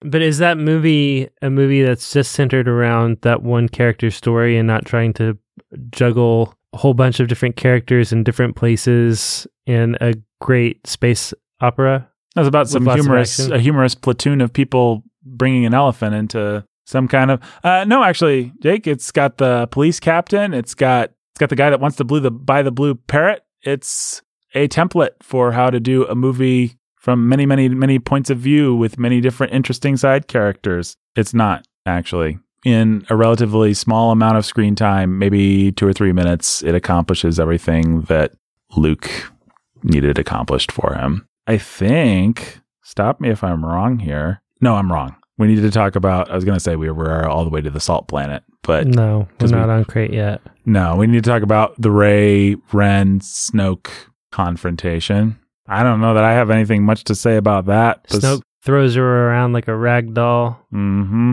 Ren decides to kill Snoke. What a surprise. Yeah. It's interesting to me that Rian Johnson chooses to play that moment as a bomb. We know the bomb's under the table. We see the lightsaber turn.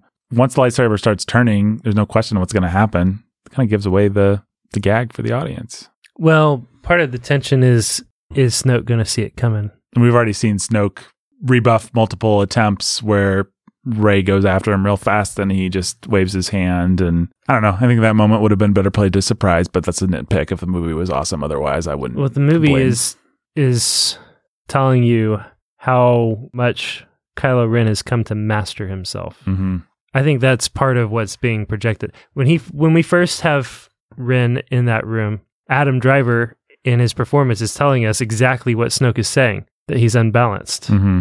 It ruined him when he killed his father, so that he was bested by a girl who'd never held a lightsaber. He's gone through this journey throughout this whole film where he knows exactly, he's gotten himself under control. He knows exactly what he wants, exactly what he needs to happen. He has singleness of purpose about absolutely everything. And so he's master of the situation. And that's part of what we're being told is he's able to force turn the lightsaber as he's turning his real lightsaber.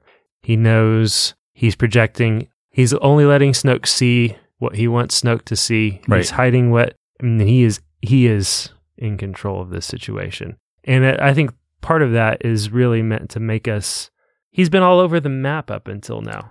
Okay, I like what you're saying, but this guy is going to have to play the dweebiest Dagwood's boss style, out of control, screaming, ranting villain for the last half an hour of the movie. That's because Luke Skywalker shows up, and Luke makes you feel like it's completely justified. I want every gun on him. Yeah, but he's also going to have the scene where he chokes out Hux, and Ren never feels, to me at least, like anything like a credible, in control threat for the last stretch of this movie after Rey leaves him. He just feels like the same petulant, out of control man-child that we've already known, only now he's really wants to end things fast, just like a petulant man-child would be. No. When he's got Rey in front of him, he's got the goal clear. He's absolutely convinced that when the time comes, Rey will turn. Everything about him through that fight to the end, to the speech that he gives to Rey, for those last conversations with Rey via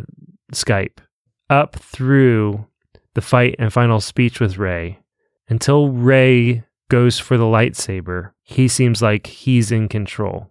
Then he's been foiled again. Hux is about to pull his gun and shoot him while he's lying there asleep. Mm-hmm. He wakes up, and now he's just angry. Yeah, I suppose it makes some level of sense, but why spend all the time on he's in control? I get what you're saying. I guess what I'm really complaining about is I think if you want Kylo Ren to be any kind of a credible threat the way he's played in those scenes after this is ridiculous. He is a cartoon character, and there's nothing that Driver can do to even elevate it. It's just stupid. He is such a lame. It's why those are the scenes. Maybe we're getting ahead of ourselves here, but those are the scenes that made me know they have to bring Palpatine back, because there's no way that this Kylo Ren guy or this Hux guy pulling it off are any kind of a, oh no, I hope.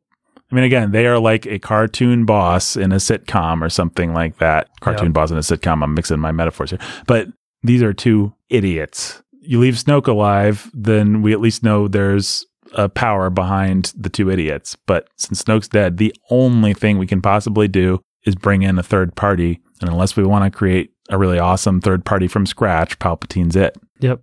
So I hate it. I mean, not only do they not give dignity to the light side, but and I know I said I liked Kylo Ren last time, but I guess there's a difference between knowing that the movie wants me. When Abrams does it, I know the movie wants me to think he's a petulant man-child, but I'm not convinced that this movie wants it to play as petulant man-child at the end, and it totally does.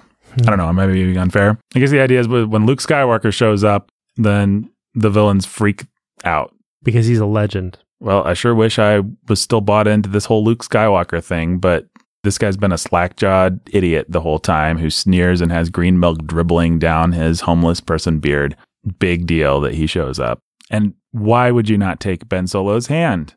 We have watched 7 movies now, and what we've discovered is that the Jedi, we as an audience, forget about Rey, the Jedi suck. They let Palpatine rise. Luke's absolutely right about that, because they're proud. Their rules are stupid and they're proud. And then we had some heroes who thought that they did something pretty great, and we kind of felt like they did something pretty great in the original trilogy. And they were in over their heads, apparently. Yeah, the First Order rose. The bad guys came back. The dark side reasserted itself to balance out the light. Light rose and dark. It's all gotta be, if they do it right, it'll all be Palpatine. It'll all be Palpatined. Palpatiered. Palpatiered. What a great portmanteau. You're welcome, listener. It'll be his contingency plan or his even bigger plan. Right. It's all part of the plan. Yeah. Everything, it all went into motion as soon as he got thrown down the chute.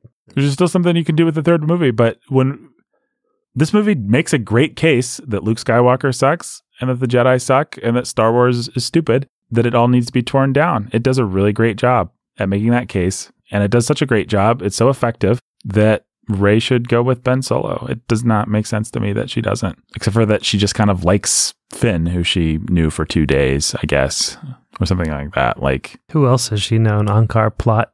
I mean, well, she's known Kylo Ren. I mean, honestly, if she just has to choose between the two, I guess Kylo Ren killed Han Solo, and so that makes him bad. But she's had more time to kind of hang out and have heart-to-hearts with him than she ever had with Finn or any of those guys. But he heartlessly opened his lightsaber into his own father in front of her watching eyes. That does put a damper on their relationship, I guess. But, he doesn't say, let's massacre everybody. If he said... He says, let's rule the galaxy together. What does that imply? Like, I would just be like, okay, Finn, dude, let me ask you a couple questions. What do you mean by that? First of all, I'd love to, but can we get the lasers to stop shooting at my friends right now? That'd be nice. No, it all has to die. That's the whole point. The lasers are shooting at her friends, and she's like, call off, tell them to stop, whatever. And he's like, nope, it all has to die. I just think he's basically saying, no, we're going to massacre them all, and we're going to start over. Right then and there is what he's saying. I think you just say, Ben, I get it. I understand you're upset. I understand you've never had this thing called friends, but... These are my friends, and I'd rather not massacre them, but I'd love to rule the galaxy. First rule, don't kill those people. She says that, and he says no. And so he's basically right away saying, no, you join me in massacring all your friends, and we'll rule the galaxy together. Gee, I don't understand the logic of why she would walk away from that either. Well, he's not a very good negotiator, then. Here's my opening bid. We massacre all your friends. Is that clear? She literally runs to the glass and sees the ship still firing on the friends, and she says, call off the attack. And he says, no, it's time for them all to die. Let's let it all die. All right, let's watch the scene, folks. We're watching the scene. So I'm watching it right now. She says, order them to stop firing. There's still time to protect the fleet. He doesn't say anything. He's obviously... Time to let old things die. Snoke, Skywalker, The Resistance. the Sith, the Jedi. I want you to join me. So she says, order them to stop firing on the fleet. And then it's like he doesn't even hear her. He's just big, grand, abstract statements. Let's let it all die. Come on, man. It's not like, Come on. let's let all your... Come on. Be honest. No, I'm being honest. That's honestly how I read it. Hit play. Okay. Let it continue. Rule together and bring a new order to the galaxy. Holding on! Why would he go to her parents right there? Because she's still holding on. She's got to be able to kill her friends like he killed his father. The dead in a pauper's grave. Join me. I still think there was room to negotiate. She could have just been... The terms were that she had to let her friends be massacred. You're still holding on. They had this whole conversation about not holding on. You're holding on, holding out for a father, for friends, for whatever. The reason I killed I didn't kill him because I hated him. I killed him because I had to let go. Stop holding on. So I still think the easiest, the closest, the fastest way to get what you want is to say, well, okay, yeah, Ben, you're right. Jake, in your marriage, when your wife's being stubborn, would you just say like, well, we're not doing that. Let's go to bed. Or would you... Listen, you started by saying, I don't understand why Ray wouldn't just grab his hand. He made a compelling case. Then we played it back, and now you're saying, well, he made a stupid case, actually, but there was a good case to be made, probably. I'm saying the whole movie has made a fantastic case for his point. There's just one little sticky wicket, which is that her friends are going to be massacred, and she just needs to be like, all right, I understand your point. We should definitely rule the galaxy and rewrite the order of things, but it's kind of a little bit of a bitter pill if you blew up all my friends. So if we could just not do that, like she should at least try that before she goes to the let's tear apart the lightsaber and kill each other. She says, "Don't do this." No, but she's that sounds like she's saying, let's not do it. Let's not rule the galaxy. What she should say is, great idea. Let's rule the galaxy. Just it'd be nice if we didn't massacre people. He's already said no. This is the test. This is what it means to rule the galaxy. She has to prove to him that she can let go. Well, I think she should make him say that. Make sure those are the terms. We're not allowed to have any subtext in this particular moment of the film. I think she should say, Ben, I'm not quite sure. I'm not quite picking up on what you're laying down. Are you saying that I need to massacre my friends in order to join you? Because I don't want to do that. I like my friends. They're my friends. I'm saying you have to let the past go. Okay, so that's a big abstract statement, Ben. Does that mean I have to kill all my friends? Because look, do you want to rule the galaxy together or not? There can be no peace so long as the rebels survive. So long as you are unwilling to let go of the things that you love and admit that. Well, okay, we'll make some new rules. We'll be the king and queen of the galaxy. And if they disobey them, then we'll have them massacred. You know what? I'm tired of this. I'm just going to pull out my lightsaber and kill you now. Because clearly you're not getting with the program. Is this Jake talking? This is Kylo Ren. This is Kylo. Yeah, he's not going to negotiate for that long. Got to stick to the rules of the characterizations. No, man. Here's a guy that I know is tempted by the light side and has a lot of angst and stuff and could easily be turned, actually. Just talking through your problems is something that people should do. If Rey had just been willing to have a little dialogue with Kylo Ren. A little dialogue with somebody who wants to mass murder all her friends. I mean, Leia was willing to say, Alderaan's a peaceful system. She didn't just say, oh, well, you're going to murder my friends. You're a jerk, Grand Moff Tarkin. She said, Alderaan's a peaceful system, that we have no weapons. I think Rey just should have been like, I love this King and Queen of the Galaxy stuff. This sounds great. I just don't want to massacre my friends. All right, fine, Nathan. You win. She should have just joined up with him and massacred her friends. I know the sound of sincerity when I can hear it. When I hear it. No, okay, fine. You win. You're right. That scene does play an awful lot like he wants to murder all of her friends. I still think the movie has done a very poor job of showing us why he's wrong. I mean, minus the fact that it's not nice to murder Rey's friends. Rey's friends have been shown to be a bunch of infighting idiots that can accomplish nothing and aren't very likable in the process. But according to... They have hope and they mean well. Yeah, well, big deal. So did Hitler. Did he mean well? Well, he wanted to bring about the Fourth Reich. He thought it would be a great place to live. For who? Okay, maybe it wasn't a good Hitler argument. Lots of people have hope and they mean well. Margaret Sanger, probably. Wow. I don't know. All right, I'm not going to try and defend Kylo Ren. I'm just saying this movie is stupid. Okay. See, if you had said this movie is stupid, instead of spent the last 20 minutes trying to defend Kylo Ren, maybe we could have got somewhere. Well, Luke Skywalker's an idiot. I'm sure it was entertaining, though. When Kylo said, yeah, I was counting on that. Although people always love it when there's a pointless argument in hour 3 of a podcast they're listening to. But listen, I guess all I'm really saying is everything that Kylo Ren says about the Jedi, about the Resistance, about the Rebels, about everything, he's absolutely right. This movie has done a great job of making all those points. And then it wants to stack the deck so that Rey can't agree with him unless she wants to massacre her friends. And I suppose that makes some amount of sense. I sort of think... Well, if you're Rian Johnson and you want to say those things, but you still have to get Rey back with the good side by the time it's over with, isn't that a clever way to do it? It is, except for what I've effectively done is I've made a movie in service of the lamest kind of pragmatism. Just like, well, actually, the only thing that really matters is the people that I like. There's nothing particularly good or bad. In fact, the stuff that I thought was good and bad was stupid, but I've still got my friends. And I just think that's a pretty lame movie. And it's out of sync with the actual rest of Star Wars. And as lame and simplistic and fairy tale logic as Star Wars is, it was always about good versus evil. And this movie never feels like it's about good versus evil, really. The only thing that we know Rian Johnson thinks is evil is, I guess, Snoke, and those war profiteer people, because they abuse poor llamas. And they're into war profiteering. And they like to war profiteer. But, see, that's an effective example, actually. Having somebody simply say these are bad people isn't nearly as effective as zooming in on a little boy being sad as his llama is electrocuted. That's the kind of simple stuff we needed with Luke and with some of this other stuff to really make it work. I don't know that we have to talk a lot about the Salt Planet stuff. I like the Salt Planet. It's a cool planet. It's a cool planet. It's cool that it's salt.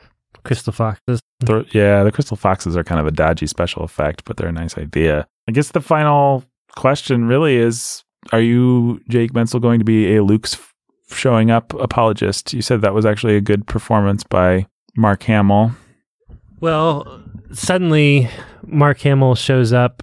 He gets to wink at C-3PO. Yeah. And he gets to kiss Carrie Fisher on the forehead and hand her the dice and go out and be awesome for a minute. And it is what Mark Hamill signed up for, was that. And what we, as an audience, signed up for. And what we signed up for when this whole new trilogy was put in the works and the whole cast got on board. That is what Luke Hamill was looking forward to. Mm-hmm. That was the one moment. That was what he was waiting for, was the chance to go and kiss Carrie Fisher on the forehead and wink at C-3PO and go out in a blaze of glory as the ultimate awesome Jedi that has ever been captured on screen. Yeah, I wish he'd been allowed to do that. That would have been cool. I got to wink, and so I actually like the scene when he shows up in the cave. I like the stuff with Leia. I like the stuff with 3PO. I like everything about the fight, Ben. Amazing. Every word you just said was wrong, was well delivered and fun. Yeah, okay. Mark Hamill's performance is fine. What I remember, though, is sitting with an audience. Everybody trains their lasers on Luke. He comes out and he dusts his shoulder off. That got a cheer. This was like a day of the... But then, here's the bad part. I've never felt an audience deflate the way that they did. I don't know that the ending of the movie actually got more than scattered applause. And you could feel the energy go out of the room as we realized this is some kind of forced projection trick. And actually, Luke's not going to do anything all that cool besides be tricky and buy them. I mean, I think maybe this is just me reading into it because it's what I wanted, but it felt like the audience that I was with wanted to see it was deflating Luke Skywalker do something cool. Yeah. I mean, to me, it the felt... idea of Luke Skywalker withstanding all of those all those laser blasts with the Force, brushing his shoulder, and then just dodging Kylo Ren for half a minute. That was super cool. At whatever point you realized that this was a Force projection, if you picked up on it early, if you had to have Kylo Ren wave his hand through him and then him disappear and then cut to Ahch-To, whatever, it was disappointing in its way. I thought it was massively disappointing. To me, it felt like it wasn't really Rocky in the ring. It was his twin brother. Or Captain America wasn't really fighting Thanos. It was one of Tony Stark's projections. The cool showdown that we waited the whole movie that was going to make everything worth it. It wasn't really Darth Vader in the hallway in Rogue One. It was a guy wearing Darth Vader's suit. Let's just take what was cool and fun about this scene and let's ruin it. I mean, I want to go that far. I hate it. I feel passionately about this. I think it's awful. I think it's a middle finger to Star Wars fans everywhere who wanted to see Luke Skywalker actually be a cool Jedi. I think it's a middle finger to little kids that grew up with the prequel trilogy and know what a cool Jedi is capable of. And we're ready to see a cool Jedi, actually the coolest of cool Jedi, actually be unleashed. I think it's a failure of imagination. What's the word? It's the summation of everything that's dumb about Rian Johnson's hatred of manliness and heroism and risk-taking and initiative, that he doesn't actually want to see the greatest hero do anything all that heroic. And when Luke says, you think I'm going to go out with my laser sword and just take down the First Order, that's like a setup for, yeah, of course I am once I repent of this grumpiness. But what Rian Johnson's saying is, no, actually, he's not going to go out with his laser sword and take down the First Order, because that's stupid. Nobody could do that. But he could function as a symbol of doing that, and that could sure inspire some people. Maybe that's a more adult way to think about heroism, but it's not a very inspiring one, and it's not a very Star Wars one. I absolutely hate it. And it felt like the audience hated it too. So I was let down by it. But while you were talking, I developed a new theory. All right, let's hear it. I want to ask the question. My new theory is that the movie will end on Tatooine. The new one. Okay, but let me explain how I got from where you were to where that is. So thinking about the decision that Johnson made when he made the when he decided Luke was going to force project himself across the galaxy or whatever. Mm-hmm. And I'm sure that he thought, one, actually, the more you think about it, how cool is it that he was able to use the Force to find them. Right. They could have been anywhere. He had no clue where they were. He found them. He was able to project a younger version of himself, a version of himself that would have been scary as Kylo Ren remembered him, as everybody else would have remembered him. He would have been able to be in the cave with them, walk through, engage with them, touch them, kiss them, leave Han Solo's dice in Leia's hand that she could feel. He was able to keep all that up, walk out, engage, talk, project everything to the very end. And then he was able to die to a binary sunset, completing Luke's arc from binary sunrise to binary sunset. So I had all those thoughts real quick. And then I thought, I wonder if Abrams is going to end the movie on Tatooine with a binary sunset on Rey with our Force ghosts. That would be weird, but why not?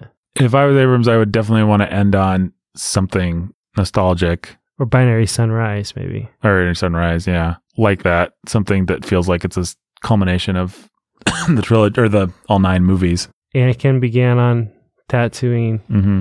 Luke began on Tatooine. Rey's new life outside of... Is going to begin on Tatooine. I can see it. Ben Solo's new life as a...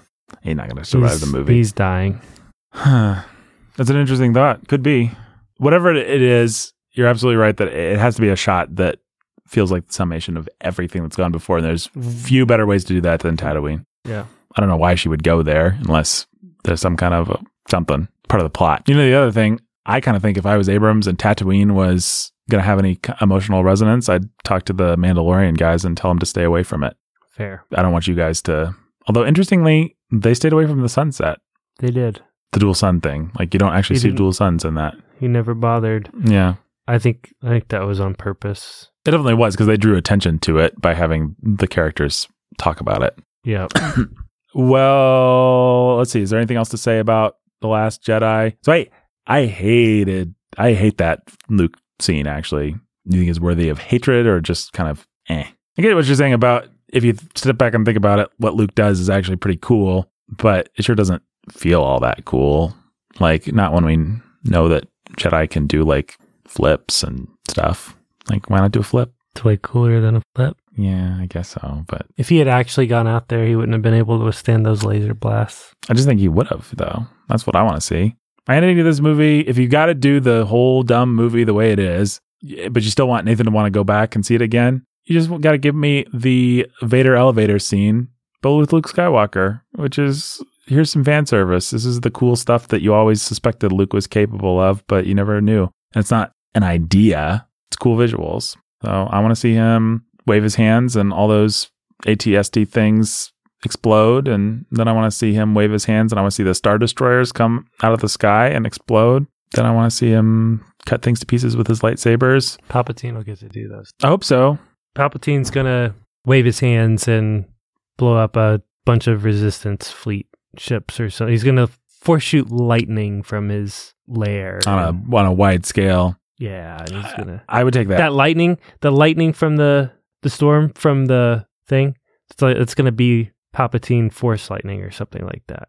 I would like to see that. Wouldn't that be cool? That would be cool. I think George Lucas, as lame as he was, like he could tell the dumbest stories in the world, and with the prequels, like this is so dumb and boring and full of politics. But I know at the end, in that third act, Yoda's got to come out and bounce around and fight somebody. And guess what? As a dorky Star Wars fan, I saw Attack of the Clones and sat through the sand and I killed them all and all that crap, which I knew was crap because Yoda was gonna fight Count Dooku at the end. And I always wanted to see Yoda wield a lightsaber. And then same thing with Revenge of the Sith. Same thing with all three of those, actually. Like, we're going to end with an awesome showdown. And Sith, that actually surprisingly wasn't Anakin. It was Yoda and Sidious. Like, here's the awesome, ridiculous showdown you never knew you even wanted. And I wanted to see something like that on that level with Luke. And the fact that Rian Johnson didn't, I want to say it's not just a filmmaking failure. It's a moral failure. He just doesn't believe in awesomeness. And what's more of a moral failure than not believing in awesomeness? You know who does believe in awesomeness? J.J. Abrams. Yes, I agree. It's going to be fan servicey. I hope so. It's going to feel fan servicey. I hope so. If it does, it's not going to give you Vader's suit, and it's not going to give you, not going to make it as much of an Anakin story as I'd like it to be. Not as either of us or my kids would. And not going to, Force ghosts aren't going to show up with lightsabers probably. Mm-hmm. But there's going to be a whole lot of fan servicey stuff. Well, through and through. We'll be back probably. We're going to record an episode tomorrow when people hear this on the movie. And I will quick turnaround. Yeah, I'll get it edited and out there as soon as possible. So hopefully within the next couple of days, you'll hear our thoughts. I don't think they'll be quite as detailed as this, which is definitely going to be the longest podcast we've ever done, which was my goal, by the way. I have not surprised. I have not been artificially. We're not going to be able to. We don't have that much time left in the day. No, we're going to do a quick. What I want to do is do a quick hot take on Skywalker, and then we'll come back to it later. Yeah, we'll come back and do one of these for it eventually when it's on home video. But we want to have every Star Wars movie thoroughly picked over by Sanity at the Movies before we're done. But that won't be the episode that you'll get within the next couple of days. So, cheers, hoping. Here's looking at you, kid. Sanity at the Movies, produced, written, all that stuff. Until next time. Dead heroes, no leaders.